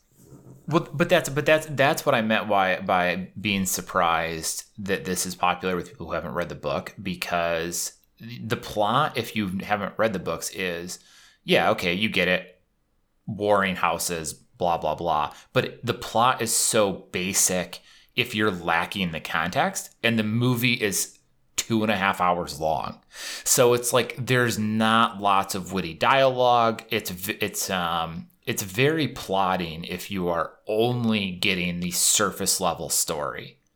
It's cool if you watch every scene knowing all the stuff behind it, and then it doesn't feel as slow because you're really taking in the details. But like, if you're missing all of that, I'm just surprised at all. I'm pleasantly surprised. It just seems like it would be so slow for people, because and then you look at like all the Marvel movies where it's just like every second it's like either someone's punching something or someone's got a Joss Whedon line, and that's every second of the movie. Within 48 hours of watching Dune, I watched Black Widow, and I mean, you couldn't have a more stark contrast, right? Like, Black Widow is the prototypical Marvel movie where none of the internal logic or motivations for any of the characters hangs together with any examination whatsoever. Whereas Dune is completely the opposite. I find that every character in Dune is well realized, well acted, and their motivation and objectives and how they interplay with the other characters is very cohesive. Because the guy knew how to write a book. But I see it. I think Villeneuve handled this property very similarly to how he handled Blade Runner. They were love letters to the source material.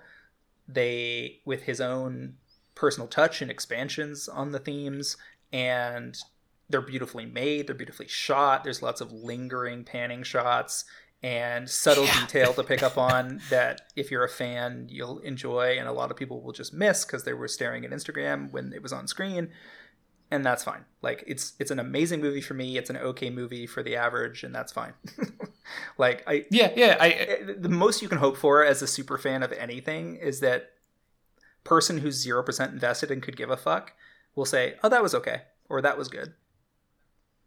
Right. I thought he did a great job with it, and I don't think anyone could have read Dune and then gone and expected a truly like detailed recreation of the source material, because when you read the book, you're like, half the dialogue in this book is actually people's inner monologues. Clearly they're going to have to do something different when they put this on the screen. He did a great job with it. It just those slow panning shots, and I'm like, I get to drink this in, but what if you don't know why this is cool? I'd also say that knowing the Lynch movie and its failings, it really helps, because there's a very interesting critique going back and forth between these two auteur versions of the property and the pros and cons of each. You get to get into conversations about which actor did a better job of representing which character. I also say that the sound design in this movie is probably Oscar winning. It's probably it's at least in contention. Like, we listened to it in Dolby Atmos, and it was fucking epic. Like, when the sandworm's coming towards you, your living room is like. So I went for the very first time to a movie theater since 2019. My wife and I went at 2:00 on a Sunday afternoon. There were like 20 people in the audience, and I got it on IMAX.